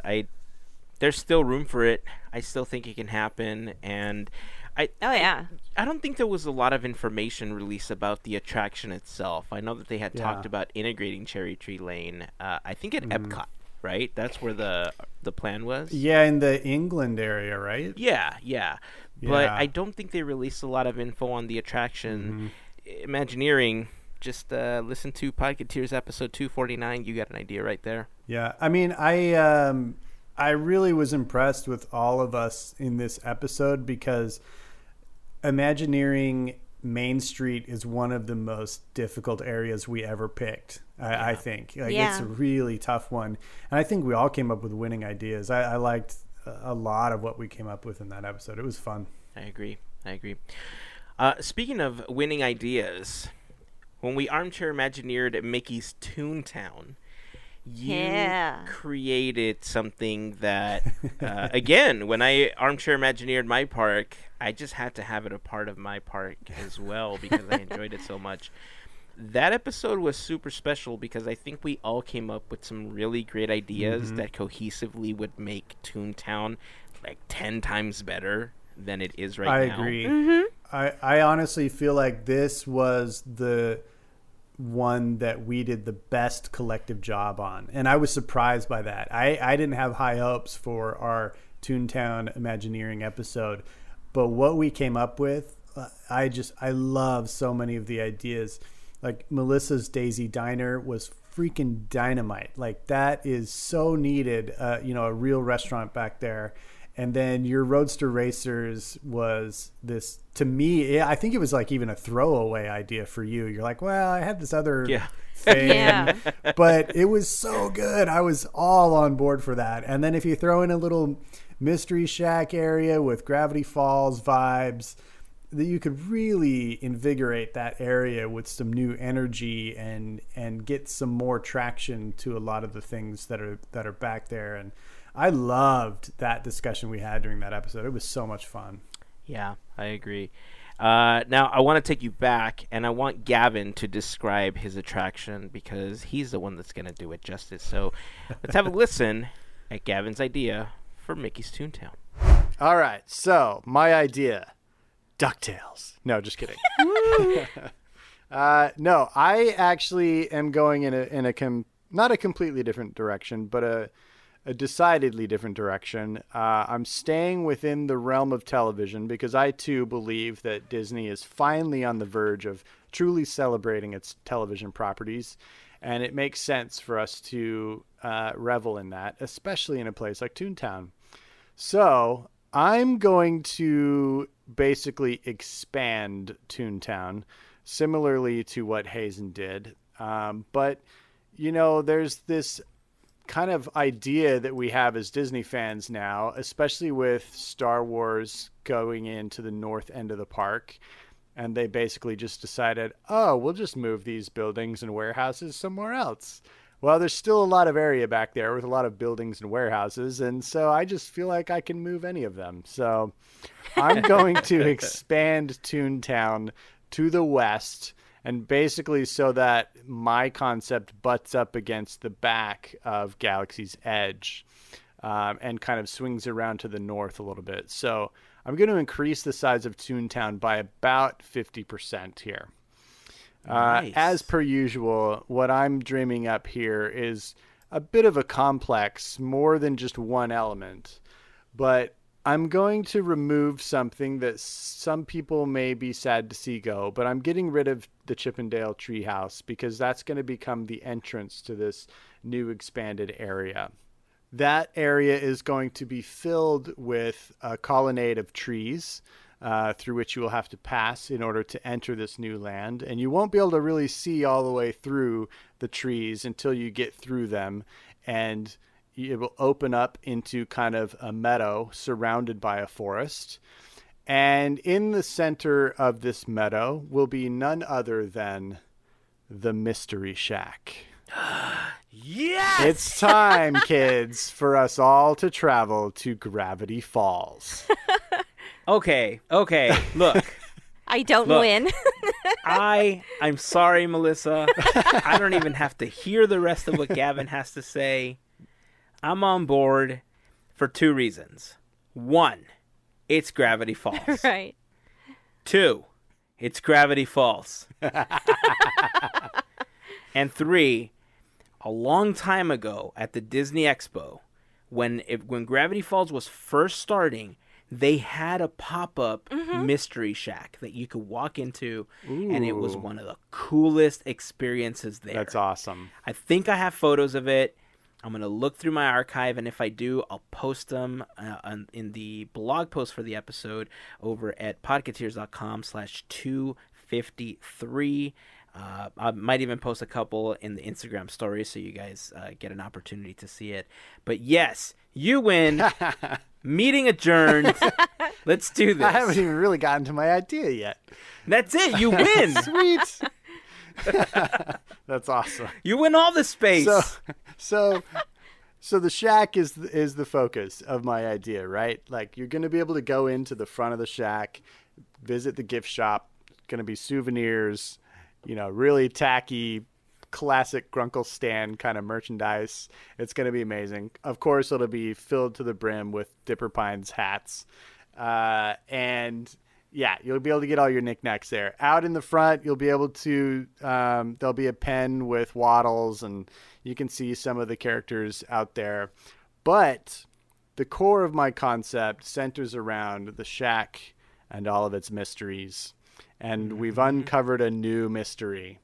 So just away from the shack a little ways is you can see some new trees have been cleared away, revealing a new bunker, like a storm shelter that hadn't been noticed before.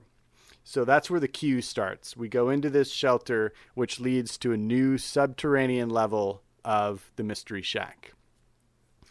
And this is where we discover a new area of the Mystery Shack and I kind of imagine this as Ford kind of showing us this new area, and you're kind of along with Dipper and Mabel and Grunkle Stan on this new exploratory mission, so to speak. And Seuss has to be on there too, dude. Oh, Seuss, yeah. You got to include Seuss. Yeah. I totally agree. I totally agree. Yeah. And so the idea for the attraction format, think of it as a reverse Tower of Terror. So we're going to explore multiple subterranean levels of the shack. So it's not going to go up. It's just going to go down. And since it's going to be part of Toontown, it's going to be a little more kid-friendly than Tower of Terror or Guardians of the Galaxy. So kind of like maybe a little bit more intense than the Jumpin' Jellyfish, but a little softer idea. It's more about the story and the adventure than it is the adrenaline and the thrill, right? But we're going to be dropping down several levels and discovering scenes as they open up in front of us of weird, wacky, crazy, Hirsch-inspired things that are going to happen with portals and time travel and weird Mageddons. And I'm going to call the whole thing the Weird Levator. It's going to be amazing. You win, sir. That's it. Meeting adjourned. I mean, I just feel like they could create this cool little, nook back there and surround it by cartoon pine trees, and it could be kind of isolated, like you're in this real cartoon forest, and it could be mysterious, and there could be clues around the land that you could look for, and scavenger hunts and things you could do, and maybe interactive things. I think they could have so much fun, especially if they allowed Hirsch to get creative with an actual physical experience that people could walk into, because the dude's a genius. And if they brought him kind of back into the fold and made up with him and was like, oh, we really love you, I think it could be amazing. Come on. I hear it again and I want it. I want it in my life. Seriously. I mean, it's a fun idea. I admit it. I'll toot my own horn on that one. I really liked the idea of it, especially the utter strangeness of having an attraction that goes into the ground, which is not something that any of them do at all. Right. I mean, yeah, you've got the ones that go under the berm to get you outside, but this is something that burrows down into the ground, and that's just a weird, fun, awesome, mysterious concept. Yeah. I get tingly just thinking about it. I love it. Thanks. Okay, so then we finally got to the land that Gavin originally claimed was his favorite land before it was Cars Land. And then we armchair imagineered New Orleans Square. Now, this was actually one of the armchair imagineering episodes that Melissa was unable to join us for.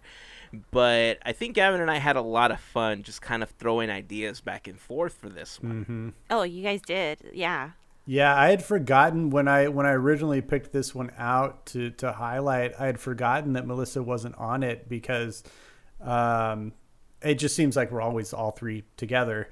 But I really kind of wished we would have done another one later where she could be in it because, we're all such huge fans of this particular land.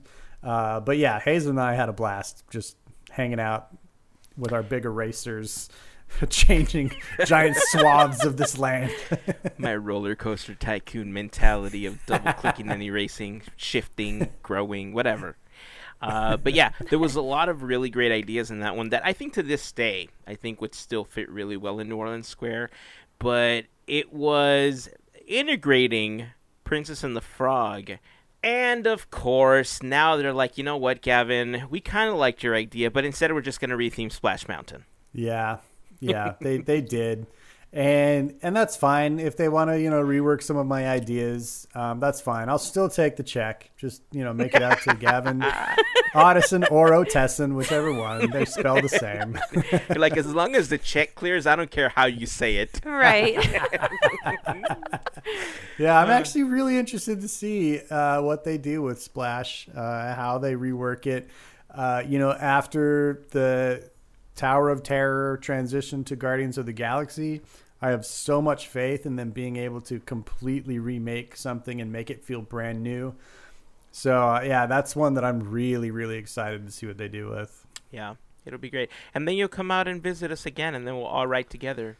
And then we'll go by Fowler's Harbor and be like, hey, Gavin, Otesson, let's record an episode. Yeah, let's do it. Let's record the Dreamer's Diary too. There we go. Dukes. That'll just go on for one episode. Okay, so moving on. The next land that we decided to do, or the next land that we decided to highlight was Frontierland. Okay, so look, Pocahontas Island. Great idea. I loved it. But man, was there a lot of crossover on ideas this episode? Yeah. This one, we were stealing notes, and I think Melissa and I had almost all of the same ideas. It was really creepy. Right. But awesome, because we were on the same wavelength, and our ideas, even the differences between them, really just meshed together. But it was kind of cool that we landed on the same page. It was unique to what usually happens, even though there's usually one or two moments where we're like, hey, I kind of had that idea already. This one was unprecedented, and I remember this episode being one of our better ones as well, because I liked stuff that we all came up with. For reals. And this was probably one of the hardest lands that we took over. So for us to even come up with that and be like, well, okay, that's an intro to my idea, and then back and forth. Yeah, I mean, I think we said it on the show, but Frontierland seems fully baked. There's not a lot to move around or change or add to or subtract. Like, there's so many great things going for it. It's such a consistently themed land, I think the thing that kind of came out of left field that really surprised me was Hazen's idea during this episode. I think I had an idea for the Golden Horseshoe review, and I don't remember if Melissa did, but Hazen came in and he had this concept for a Muppet show, and oh my gosh, I want Muppets back in the park as bad as anyone, and putting them in the Golden Horseshoe, doing a review show, doing their version of an old-timey vaudeville show. Oh my gosh, that is just genius. That was so much fun to listen to. I remember listening back to this episode, and I thought, man, I must have been awake thinking about that one, because that's a good idea. It really is. Yeah. It's so good. And I I tell you what, that would be gold. No pun intended. Well, Imagineering, there you go. In case you need to re-listen to it, just episode 269. Check it out. Armchair Imagineering Frontierland. There you go. It's all laid out for you. Okay. So shortly after the Frontierland episode, we did Armchair Imagineering for Adventureland. And that was another episode where I just think the ideas were top-notch. They all fit really well into what Adventureland just kind of represents. And this idea that Gavin had was something that I think we all kind of thought about, but when Gavin verbalized it, I thought, come on, Disney, come on. Let's have a listen. Well, you guys know I've talked about it many times on the show. I think I may have come up with a similar idea in another Armchair Imagineering. I can't quite remember, but I think it's high time that Disney got into the escape room game. Charlie and I are big into escape rooms. We love doing them. They're so much fun. And there's no better place than Adventureland to do this. So for the first time ever, guests will be able to enter the mysterious second story above the Adventureland Bazaar. And we're going to have an Indiana Jones themed escape room. All right? You looked at my notes. I was about to say, we always do this. You looked at my notes. Different location, but you looked at my notes. So I will show you. That's funny. Well, we always do this. That's why I volunteered to go first, by the way, because I've had the rug pulled out from me a couple times. So here we go. So this is what it feels like. Right? Exactly. So in mine, you and 5 guests become trapped in a strange chamber where some sort of dark ritual is performed. The nefarious purpose for this ritual is to stop none other than Indiana Jones. So it's our job to follow the clues, solve the puzzles, and outwit this mysterious order of evildoers and their occult devices so our friend Indy can quest on. Nice. So I don't know if you guys or our audience have done escape rooms, but one of the coolest things about escape rooms is that they're usually fully themed. They've got a cool story that you're trying to work your way through, and they're just filled with all kinds of, cryptographic, logic, riddle type puzzles that you have to work together to solve. Some of them are tasks that require more than one person. They're really, really creative challenges, and that's what's fun about them. And they can be renewed, so you can install, it's like The Void. You can install a new story to the room, every 6 months or so to keep it new. So with Disney's brand of storytelling and their ability to pull off environmental special effects and, all of that magic they can bring, they could just crush it with an escape room. They really could. And I would love to have kind of, this amazing experience that you could go into Adventureland and literally escape from the world for a time and, envelop yourself in this escape room world. And, at the end you could get, some sort of thank you message from Indiana Jones himself after you've succeeded. Maybe there's some little token you walk out with, that shows that you successfully escaped the Adventureland Bazaar. I think this is something I would love to see in Disney, and I'd be amazed if they could bring that to the park. Yes, times 100. I'm like, yes, yeah, sold. You get all the monies to build. Go, do it. Thanks. I love your idea, but I feel like Indiana Jones already has an attraction right across from it, so maybe this is the time to whip out the Gravity Falls and make an escape room based on Gravity Falls. Yeah, I hear you. To me, and I thought of Gravity Falls, but it doesn't fit the theming of Adventureland. And I got to tell you, Indiana Jones is the man, and I'm not done yet bringing us Indiana Jones ideas tonight, so buckle up. Oh, okay. Well, I mean, I was going to throw in some Rescue Rangers, but whatever. I mean, that could be cool, too. I'm kidding about that. Jeez. An escape room. It's simple. Right. Come on. Oh, man. Oh, man. Yeah, Charlie and I are big fans of escape rooms. I think a lot of people are. A lot of people haven't tried them. And I think, there's a lot of weird concepts of escape rooms. Like a lot of people envision the movie Saw and they think it's like a life or death scenario and they've got to get out.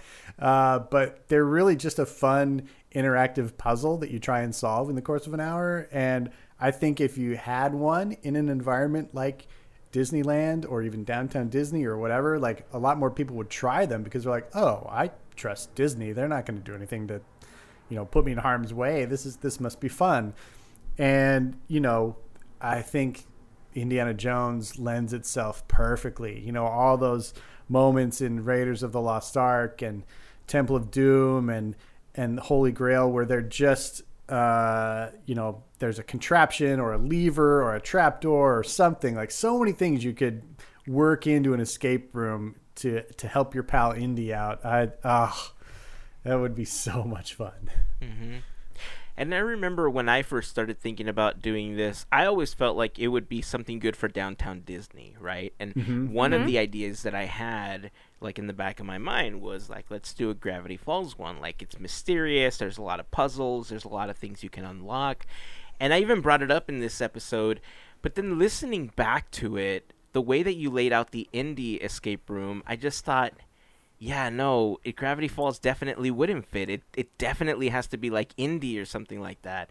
And I was just fully on board with this. Like, they should just make a board game if they're not going to put it in the park. Make an Indiana Jones escape room board game, and boom, sell it. ShopDisney.com. # not sponsored, but we're open for sponsorship if you want to. I mean, they're going to take my money anyways if this happens. Yeah. So. Right? That's funny. Yeah. I mean, I think in Downtown Disney almost they've got the perfect spot in the Rainforest Cafe. Yes. Where they could put in several, Indiana Jones themed escape rooms to have, like people rotating in and out of them. Because I think you're limited with space in Adventureland, but you could do it in Downtown Disney and that would be awesome. But again, this is another episode where I thought we all came up with fun, interesting ideas. It stands out in my mind as one of the fun ones, especially for me and Melissa. We basically spent the whole episode geeking out about Indiana Jones, which we're both indie fan people. All right. This next one that I'm going to play a clip for, this is probably the longest clip that I acquired for the episode. And only because the idea was it was such a grandiose idea that I didn't know how to split the clip or to cut it in certain places so that, you had to hear the whole thing to really get the idea because there was just so much to it. So I'm going to shut up and just play the clip because it was awesome. I'm redoing the whole thing, guys. I'm not doing a haze-in and like picking up Space Mountain and plopping it into Critter Country or anything like that. I'll be the judge of that. But Critter Country, formerly known as Bear Country, is now also going to be formerly known as Critter Country because it's becoming Sherwood Forest. Okay. We've danced around the topic of Robin Hood on many other Armchair Imagineering episodes with small things. This is an entire land based on Sherwood Forest where we're going to get to walk right into Nottingham. So it's going to be rethemed from top to bottom. The entire land is now Sherwood Forest where we can meet up with Robin Hood, Little John, and the whole gang, right? So I'm just going to start from the front of the land and work my way back. But basically the attractions, the shops, everything, totally rethemed. Some of them more extreme than others. So as you enter this land, the first thing you come to is the little Briar Patch store. And so that is now going to become Knittingham Crafts. And it's going to be run by Mrs. Rabbit or Mama Rabbit, whatever her name is. I don't know if she's officially named in the film. And it's just going to be filled with, knitted, sewn, soft souvenirs like hats and socks and ornaments and dolls and things like that. So really cute stuff. The next thing we're going to come to is what is currently the Hungry Bear restaurant. This one's going to be rethemed, and it has a new host, a new maitre d', and his name is Little John. And the name of his restaurant here is the Stew Delali. Nice. So, right? Great pun, dude. Yeah. So this one's going to feature like English country pub fare. So we're going to have stews and pies, fish and chips, puddings, things of this nature. I think being right next door to Galaxy's Edge, I think it makes this a logical kind of expansion of the alcoholic offerings at the park. So we can bring in our British beers and lagers and ciders. We can give them themes, something like the Stork Brewery Stout, the Allen-a-Dale Pale Ale, things like that. We could even have some London Dry Gin martinis. I thought of one called the Stir Hiss, which would be kind of fun. Nice. Well, we know that one's not shaken. Right? Yeah, exactly. So, yeah, just kind of like a cool like English country restaurant kind of feel to it. And, you'd retheme it to look more like the buildings and architecture that you see in the film. The next thing we come to, of course, is The Many Adventures of Winnie the Pooh. This, to me, is currently the weakest dark ride in the Disneyland park. So we're going to completely redo it as a new dark ride. I do like the fact that it is a dark ride, so I want to maintain that. But this is going to be basically almost a walkthrough of the movie, but entirely from the point of Skippy the Rabbit. So it's still going to maintain like the kids ride feel to it, right? Yeah. So it's going to be called Skippy's Big Adventure or something like that. I don't have a solid name for it yet. But basically, it's going to begin. It's the interesting thing is I kept finding parallels with the actual story of the Winnie the Pooh ride, but like everything's opposite. So Winnie the Pooh ends with Pooh's birthday party. This one's actually going to start with Rabbit's birthday party, kind of like the film, right? And so him and his friends are celebrating his birthday, and you'll even get a visit from a disguised Robin Hood who comes and saves the day. You'll have a chance encounter with Marion, Maid Marian, and Lady Cluck, and then you'll head off to the big archery tournament. And the archery tournament's going to be in that big showroom where you currently meet the Heffalumps and Woozles. And you'll kind of go all the way around the tournament field. In the center, you'll have all the archers. And around the whole perimeter is going to be the stands filled with the cheering villagers. And then a big central box where you've got Prince John and Little John disguised as the Duke of Chutney and Maid Marian. And then hovering somewhere up above, you'll see Sir Hiss and his balloon, right? That's awesome. Yeah, and so in the field of archers, you'll see the stork and all the other archers out there, and lo and behold, there's Skippy in the middle of all the archers, and he's ready to shoot as well. And as luck would have it, Skippy wins the whole tournament, right? And of course, it turns out to be a dream because he actually fell asleep way back at Maid Marian's in the yard where they were playing, and he's awoken by a kiss on the cheek from Maid Marian and his friends laughing at him as he blushes with embarrassment.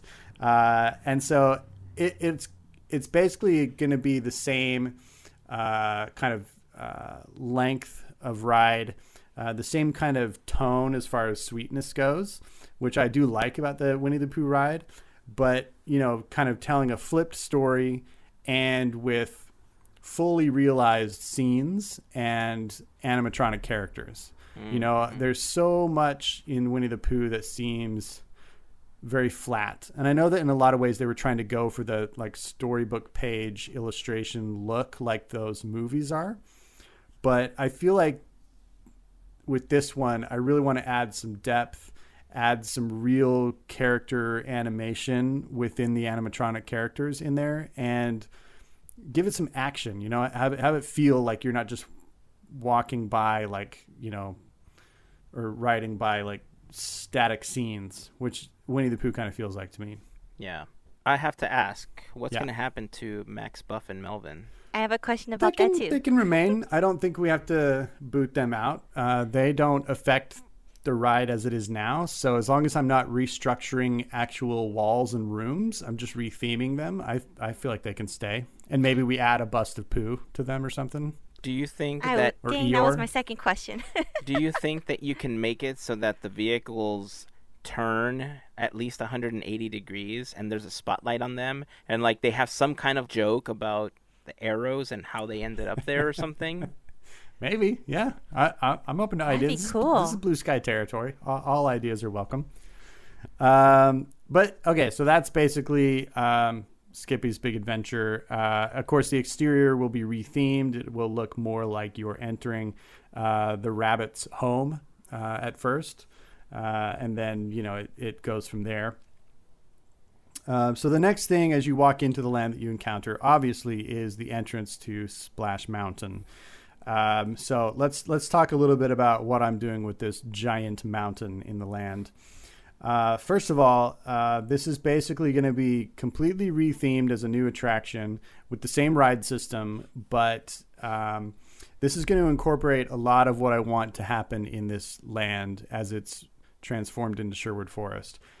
The key word here is forest. I want to fill this land with trees. I want to cover that mountain with trees, make it look like a forest. Part of that is to, like I say, retheme it so that it feels different.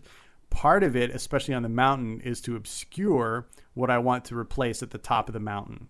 So instead of having that dead tree that's sticking up at the top of the mountain, we're actually going to place Prince John's castle up there. Yeah, nice. and it's going to be kind of a forced perspective thing, so it looks smaller, because it's supposed to look like it's way up there. But you'll actually see his alligator guard, marching along the tower walls up there, keeping guard.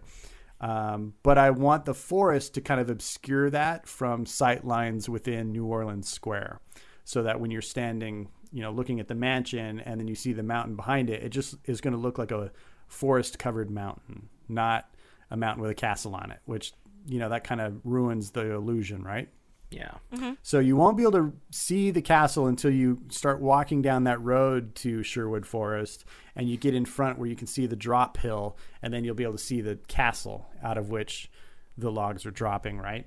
Nice. So basically the idea I have here is to tell the story of the movie where we're kind of riding along on the adventure. We get on a log. We see Alan Adale as he's like, hey, come and listen to a story here. And he sings Zoodalali as we travel up the mountain through the woods. Once we make that first big drop and we enter the mountain, we're going to be entering right into Nottingham, kind of like they do in the Cars attraction. So now we're going to be in town, and we're going to be hearing the plight of the citizens that mean old Prince John has put upon them with his overtaxation.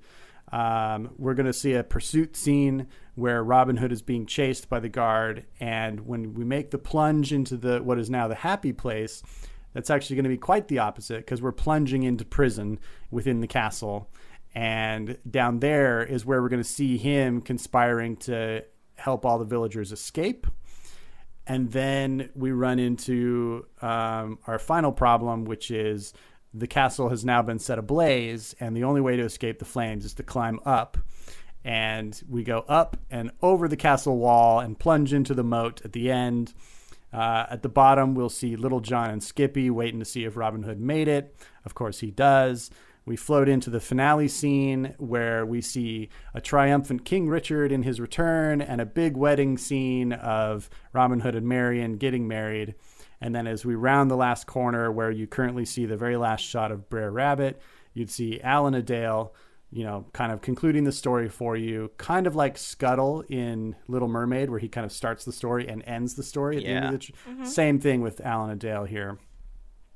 So yeah, it's just going to be the same ride, kind of like Incredicoaster's the same ride as California Screamin', but it's got a new story, a new overlay, the scenes inside, the theming completely redone from top to bottom, so that it has nothing to do with what it formerly was, basically.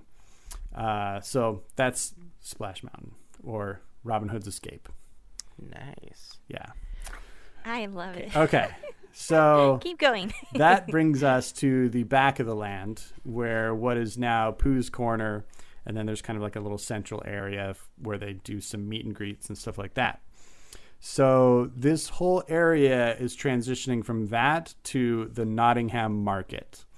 So I kind of want to expand this land out, push it back a little from where it is and expand it by about 15 to 20%, so that we can still have that row of shops that is Pooh's Corner right now, but add a road that goes around, loops around behind it, and adds another row of shops and stores and experiences back there. So it feels like you can actually explore, like you can turn a corner, go down a lane where you've got shops on both sides, so to speak.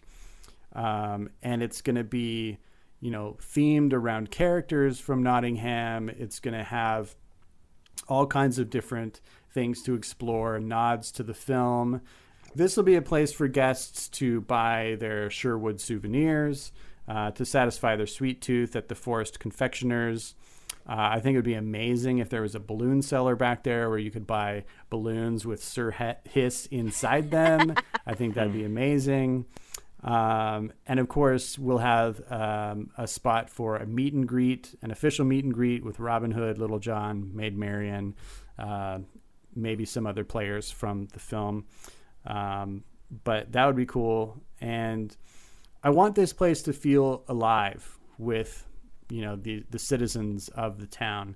So kind of like what we experience on Main Street or in Galaxy's Edge, where you hear the goings on within the town, so like in the back corner, you can see the church, where you can hear the sounds of Friar Tuck and, him saying words of encouragement emanating from the church. And you could hear his sexton playing the organ. You'll see a little blacksmith shop where you can hear the blacksmith tromping around in his casted leg and, pounding metal for whatever he does. Things like that. And I want it to feel like there's stuff going on. You might be able to hear a whistle from back in the woods that sounds like Alan Adale, whistling a little tune and plucking his little old-timey guitar. Things like that. I want it to be more than what it is right now, and kind of draw crowds into the land. Right now, nobody hangs out in Critter Country. Yeah. They go there to go to Splash or to go to Winnie the Pooh.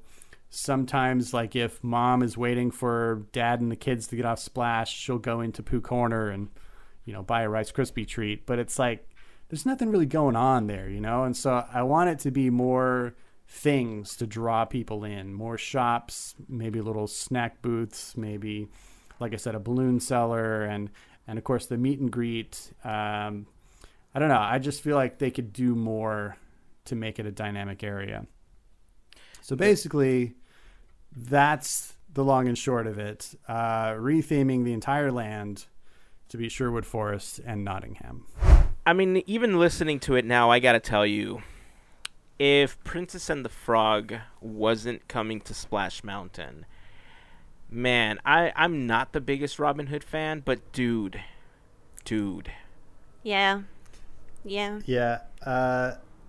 I think this is the only time that I took our Armchair Imagineering assignment and reworked an entire land completely. It was a snowball effect, I think, where I don't remember which piece of it I came up with first. I may have mentioned it in the clip. I can't remember. But it really just kind of snowballed into one thing after another. And all of a sudden, there was no more Critter Country. It was now Sherwood Forest or Nottingham or Robin Hood, whatever we wanted to call it. And I don't know, it just seemed to kind of all click, come together in a cohesive way for me. And I just had a hell of a lot of fun doing that. And yeah, I was kind of sad when they announced the Princess and the Frogs. I was like, oh dang, they won't steal my Robin Hood idea. I was kind of hoping to claim There's that still one, hope. but right, That's true. yeah, and I think that Robin Hood to me is one of the most underrated Disney animated films. It has a great soundtrack with some iconic songs that would just really imbue that land with the spirit of the film. I could see it all in my head. This is one of the clearest ones I had in my head once we were done. And yeah, it was awesome. Although I really loved your Elliot idea, your Pete's Dragon idea that you had in that episode as well. It was, man, that was another tough one, but for some reason it just happened. It all came flowing out, and I was really proud of that one. Yeah, it's definitely at the top of the list of some of the best ideas that we've had during Armchair Imagineering segments. Yeah, oh yeah. Totally. Just it was kind of like a story time. So if I wasn't talking much because I'm just listening and how you're presenting it. And it's just, I think that was like that one time where it's just like, okay, you just opened the book and you explained it all in the end. Like it was just, that's how it sounded like. It was a lot of fun. Yeah. Yeah. Thanks. Let's write a little golden book. Yeah. There we go. Okay, so the last episode that we're going to highlight is our Buena Vista Street Armchair Imagineering episode, because I think in general, this was kind of like the Main Street episode, right? Where it was kind of difficult for us to really think of what we could do with it, because Buena Vista Street was already, or is already, such a really great location. The reimagining of what, Sunshine Plaza and all that stuff used to be into Buena Vista Street is tenfold better than what used to be there. And this one was particularly difficult, but I mean, booze at a speakeasy. Yes, please. Yeah. It just tastes better when it's illicit, right? Yeah. Yeah. It's the forbidden drink. There you go. I guess. Yeah. I think it would be fun. Again, it's kind of like the indie restaurant, it's in plain sight, but you don't see it. It's a secret thing, and you gotta follow this set of steps to get in, and that's part of the fun too. And I think it would be really amazing to have a place like that.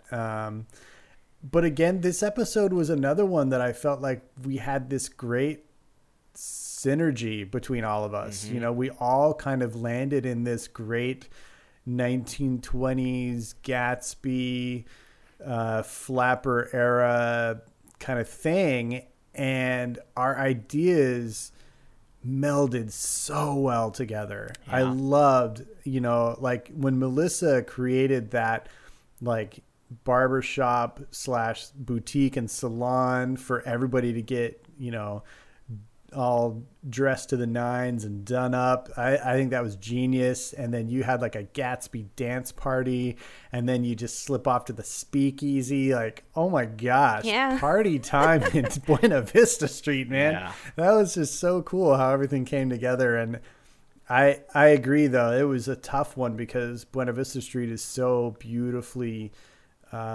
constructed and designed. I never saw what was before Buena Vista Street. My first time at DCA, everything was already behind walls, and I never saw the original version of it. And so I can just compare it to pictures and, the hilarious comments you all make about it, about how it was kind of ridiculous. But when they opened Buena Vista Street, I fell in love with it. It was like, okay, this is like the new Main Street, and it's beautiful, and I love everything about it. So it was interesting to try and horseshoe new things into it, but it was a fun creative exercise for sure. Yeah. Yeah, I keep thinking about Mel's ideas from that episode with the barbershop and Lillian and Edna's boutique and salon. Yeah, so good. So good, so good. Oh, thanks. So yeah, I mean, that all kind of led to our latest episode that we talked about a little while ago, where we armchair Imagineered our own parks. And I gotta tell you, man, as we're getting ready to kind of wrap up this episode, the armchair Imagineering segments always stood out to me as some of the most fun we've had, some of the most collaborative efforts that we've had. We've done a lot of stuff in the parks together. We've, shot the vlogs. We did all sorts of things, but the armchair Imagineering episodes were probably the most fun that I had recording with the two of you. And, we mentioned it at the end of the last one that not having gone to other parks, we can kind of watch videos of the attractions. We can know the history of certain lands and everything. But, obviously you two have been to Walt Disney World, but even then, you've been to a Disney World that isn't anywhere near the Disney World that it is now.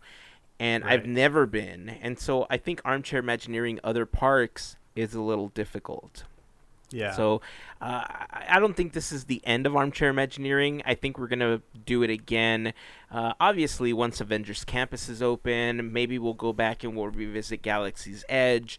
I know that there's things that we wanted to armchair Imagineer that we didn't really get an opportunity to because of what happened over the last year. But yeah, we'll definitely do this again. But for now, I got to say, some of the most fun episodes that we've had an opportunity to record. Absolutely. The other one that we didn't really talk about, but to me is a highlight, it's just very recent, is when we decided to Imagineer the Haunted Mansion. And oh my gosh, yes. We kind of took that new approach where we just walked through the whole thing from the queue to the end, and we just discussed ideas and blue skied it the whole way through. That to me was so much fun as well. Again, putting your hands on a beloved, beautiful, wonderful, amazing attraction and changing it is risky, but I loved so many ideas that we had in that, and just little areas where we would tweak things and then some big changes we would make. I thought that was a lot of fun, and that format leading right into the way we did our park Imagineering too was just a lot of fun, and it's kind of, to me, like a great couple of grand finales in a row for armchair Imagineering as far as my regular involvement. But it really kind of got us all excited and amped up. And I loved how for a long time we were able to do a series of episodes leading up to it that would get people in the mind space of, here's a little history of Adventureland and the Jungle Cruise or whatever it was. And then we would armchair Imagineer that whole land. And I really enjoyed that cadence that we created and just the fun process of getting into each land and pulling out our magical paintbrushes and creating new stuff. Right. It was really, really enjoyable. And so, if you want, to dangle that carrot down the road and say, hey, we're going to Imagineer this, you want to come on? I think you could probably get me to do it a few more times. Oh, if you twist my arm. Oh. Right? Well, like I said, it's definitely not the end of armchair Imagineering. We're definitely going to do it again. Awesome. When, I don't know. Obviously, we want to go back to the parks and experience a few more things again because, ideas are ideas, right? And having that part of your imagination get sparked whenever you're visiting a park or whenever you're experiencing something it's a great exercise. It kind of keeps you sharp, and I think it just makes you, especially as an artist, I think it makes you a better artist in general. But, you mentioned the mansion episode. When you said earlier how we've gotten some responses from fans over time with some of those armchair Imagineering ones where people were really engaged. They were sending us messages. We were getting a lot of responses for them. I was worried about the mansion episode because you're right. It's such a beloved attraction that people really love it. We're huge fans of the mansion itself. But I thought that we did such a great job of paying homage to what was there and keeping true to, I think, what the mansion represents, where I didn't play Roller Coaster Tycoon, and I tried to preserve what the mansion was. And I think we all did a really great job. But I will admit that I was really concerned putting those episodes out about what people were going to say. I know, considering we were just like, we will never touch that one. It's like, we did. Yeah, remember when we said that we would never touch that one? Mm-hmm. Yeah. I think though the spirit of that was more like we would never like do away with it, or make any sort of drastic changes. And I don't think we really did. All we did was really enhance areas, or update effects, like give us a realistic crow for the love, come on. Or get rid of them altogether. Yeah. This thing on? I can't tell if it's working. We're going? We're recording, it works? Oh, okay. Gavin, hey man, I know it's been a while. In case you forgot who I am, it's Mario, Podcateers legend, speaking to another Podcateers legend. It's sad to see you go. It really is. Emotions are kind of crazy right now. But of course, I know you wouldn't be making this decision if it wasn't for something new and exciting. And believe me, man, we're excited for you. We definitely are. So nuts to just know that, you're taking off. It feels like yesterday when we were all at Downtown Disney. We were just kind of waiting to record a guest appearance episode of Podcateers. I ran into you at Uva Bar, right before we went up to have some Mediterranean food for our interview. And it was strange, because it's just so unreal how, everything clicked. How well we all bonded together, how the dynamic just fit, having you there and just kind of be part of the episode and do what you do best. It's just in that moment in time, I just knew this guy was going to be in one of these seats one day. Sure enough, you were, but now, you're leaving. It's just, it's so weird, man. You're going to be missed. Believe me, you definitely brought this, crazy and just additional genius dynamic to the Podcateers podcast that I didn't think I ever possibly brought. So I just kind of want to thank you for filling that chair the way you did. And again, as I said, I know you wouldn't be making this change if it wasn't something amazing that you were taking an opportunity on. To quote a wise man, he said that around here, we don't look backwards very long. We keep moving forward, opening up new doors and doing new things because we're curious. And curiosity keeps leading us down new paths. And I know that's the reason, man, because you're curious. So all I can say is best of luck to you. Keep moving forward. Keep opening new doors and keep doing new things. I wish you the best of luck, man, and we're going to miss you. Take care.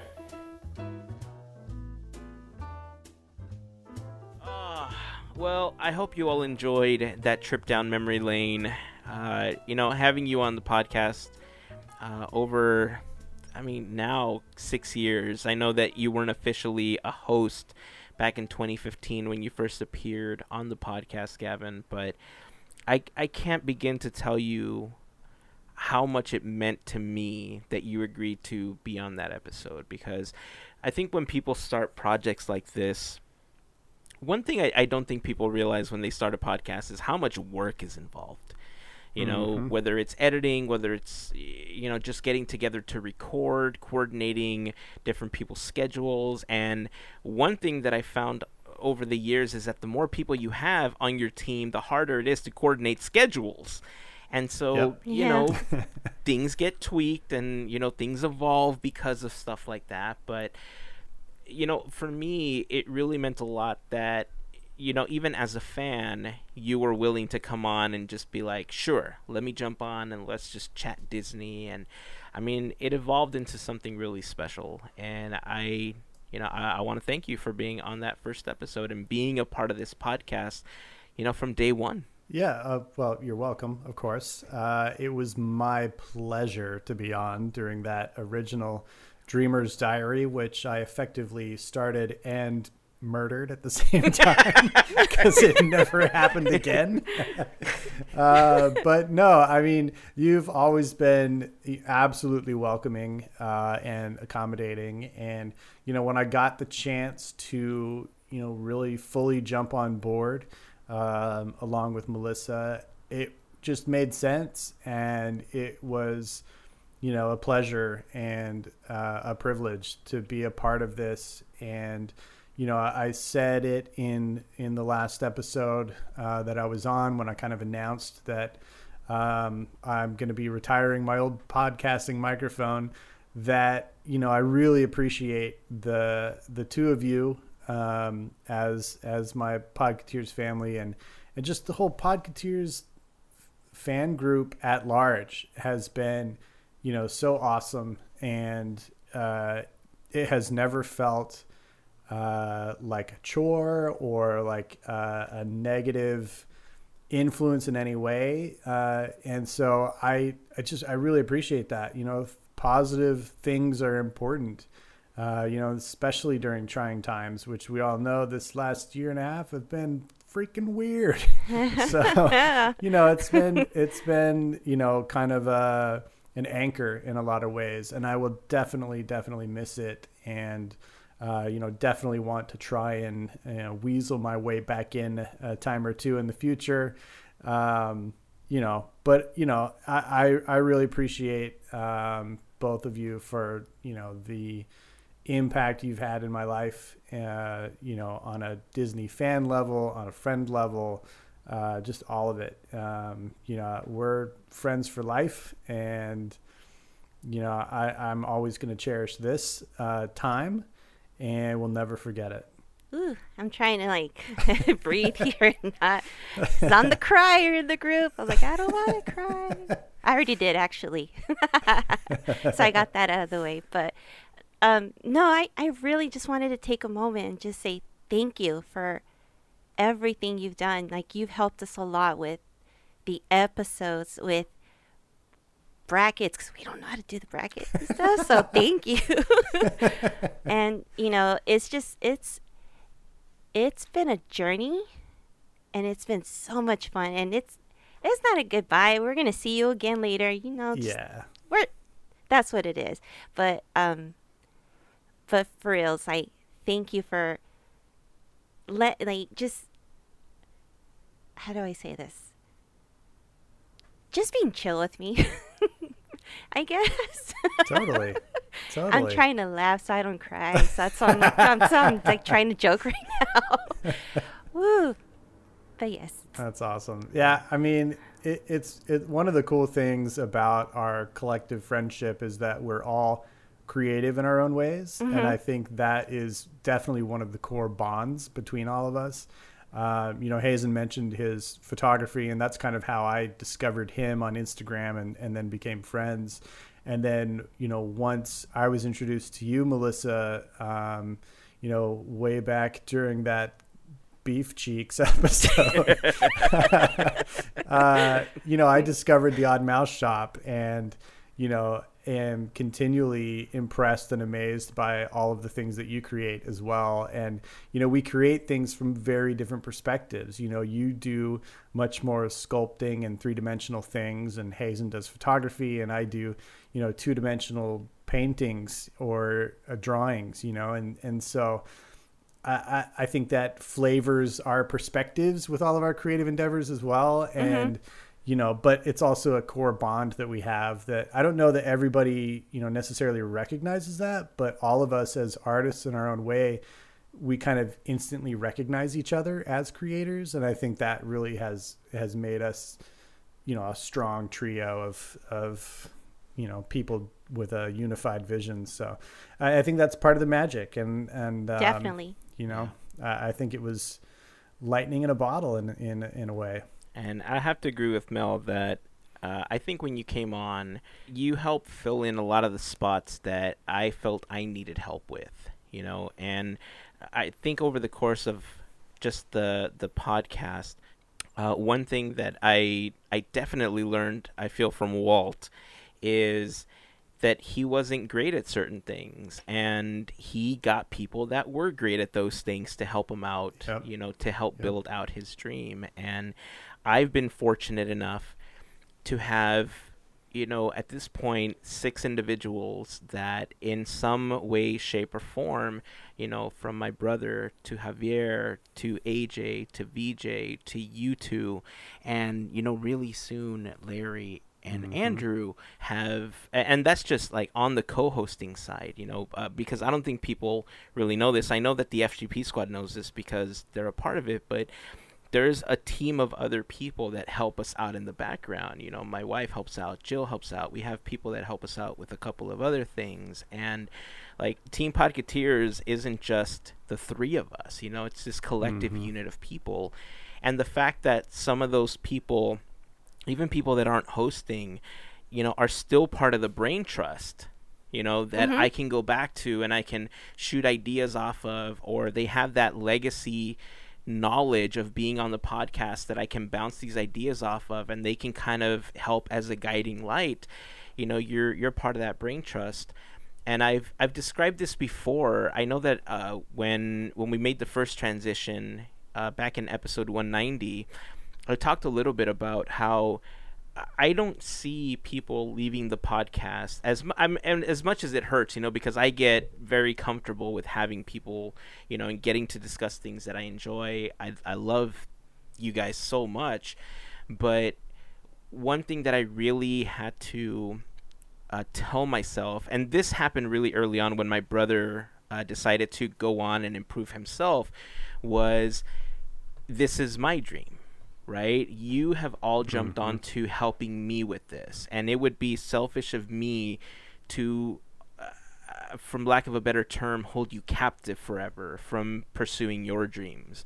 And the fact that I know that you're going on to these things that are going to help you with your dreams, to enrich you as a person, to enrich you as an artist, to make the world a better place with your art.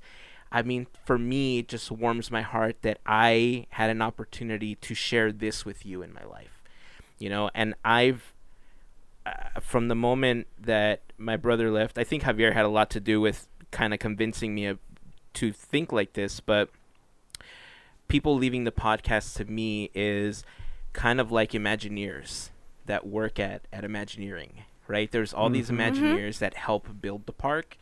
They work there for some time. Then they retire, they go on, they do other things, and it doesn't mean that at some point they may not come back and work with you on something else, but they helped you build something that is not only special to you, but is also special to other people.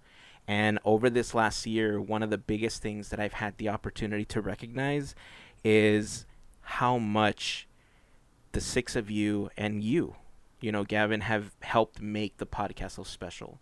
You brought a sense of organization to a lot of the things that we did by helping us come up with our scheduling. You, like Mel said, with the brackets, you did so much behind the scenes that I was not good at, and I know I'm still going to need help with, but you played such a key role in helping Podcateers evolve into what it's become today, that's a debt of gratitude that I can never repay you. That's something that I'm always going to hold special in my heart. So I just want to say thank you for everything that you've done. I want to say thank you just for being you. You're such an awesome person. You're such a chill person. I think all of us, we've always been really accommodating to each other. We've always tried to help each other out, and we understood when things come up because, it's a podcast, right? It's not a job, and we've always helped each other out as much as possible. But yeah, I just wanted to make sure that I know I've told you bits and pieces of that before, but I wanted to try to collectively join all of those thoughts. And I know that I'm missing things that I want to say to you, but, have a great summer, KIT. Don't go changing. No, change, definitely. If it's going to be for the better, please change. Yeah, for sure. And yeah, I appreciate all of that. And you're welcome for whatever help I contributed to the podcast. I got just as much out of it as I put in, for sure. Probably more. And yeah, this isn't goodbye. So, I'll be around. And I think, honestly, I'll be able to help out with some of those background things on an ongoing basis. I'll have my fingerprints on the cast. And I'm sure everyone listening will appreciate that as well. yeah. I hope so. Some of them were like, God, finally. Dude, this guy just goes No. on and on. Please. If we have to hear about Cars 2 one more time. I doubt it. All right. Before we wrap up, Mel, any closing thoughts? I'm just trying to hold it in. Yeah, I'm right there with you. Pretty much. I mean, cue the Sarah McLachlan music. I will remember you. That's not the appropriate song. We should just do some like Main Street Electrical Parade dance music or something. So there we go. Keep it happy. All right. I think that's going to end this episode. If you have any thoughts, make sure to join the conversation over on Facebook, Instagram, or on Twitter. Make sure that you leave your thoughts there. You can also join us on Discord. If you haven't had the opportunity to join us on there, head over to the blog post for this episode. You'll find the invite there. It's a growing community. We haven't had the Discord server for very long, but we appreciate everybody that's hopped on there and continues the conversation. It's been super fun watching different people and FGP Squad members try out some of the recipes in those Disney cookbooks that we've all gotten recently. Nice. And then there's just random conversations. We pop in some of the articles that come up. So if you have any thoughts for Gavin, you can also leave them there as well. So it's time to end the episode, but I think I'm going to leave the honors to you this time, Gavin. Wow. Ooh, big shoes to fill. Okay. You got this. Here, I'll see if I can do it. I've never done it before. This is my first time, so no judgment. Here it goes. All right, everybody. Until next time, keep dreaming, keep moving forward, and always remember to pass on the magic. Have a great week, everybody. See you next time. Bye. Oh, and Major Luck.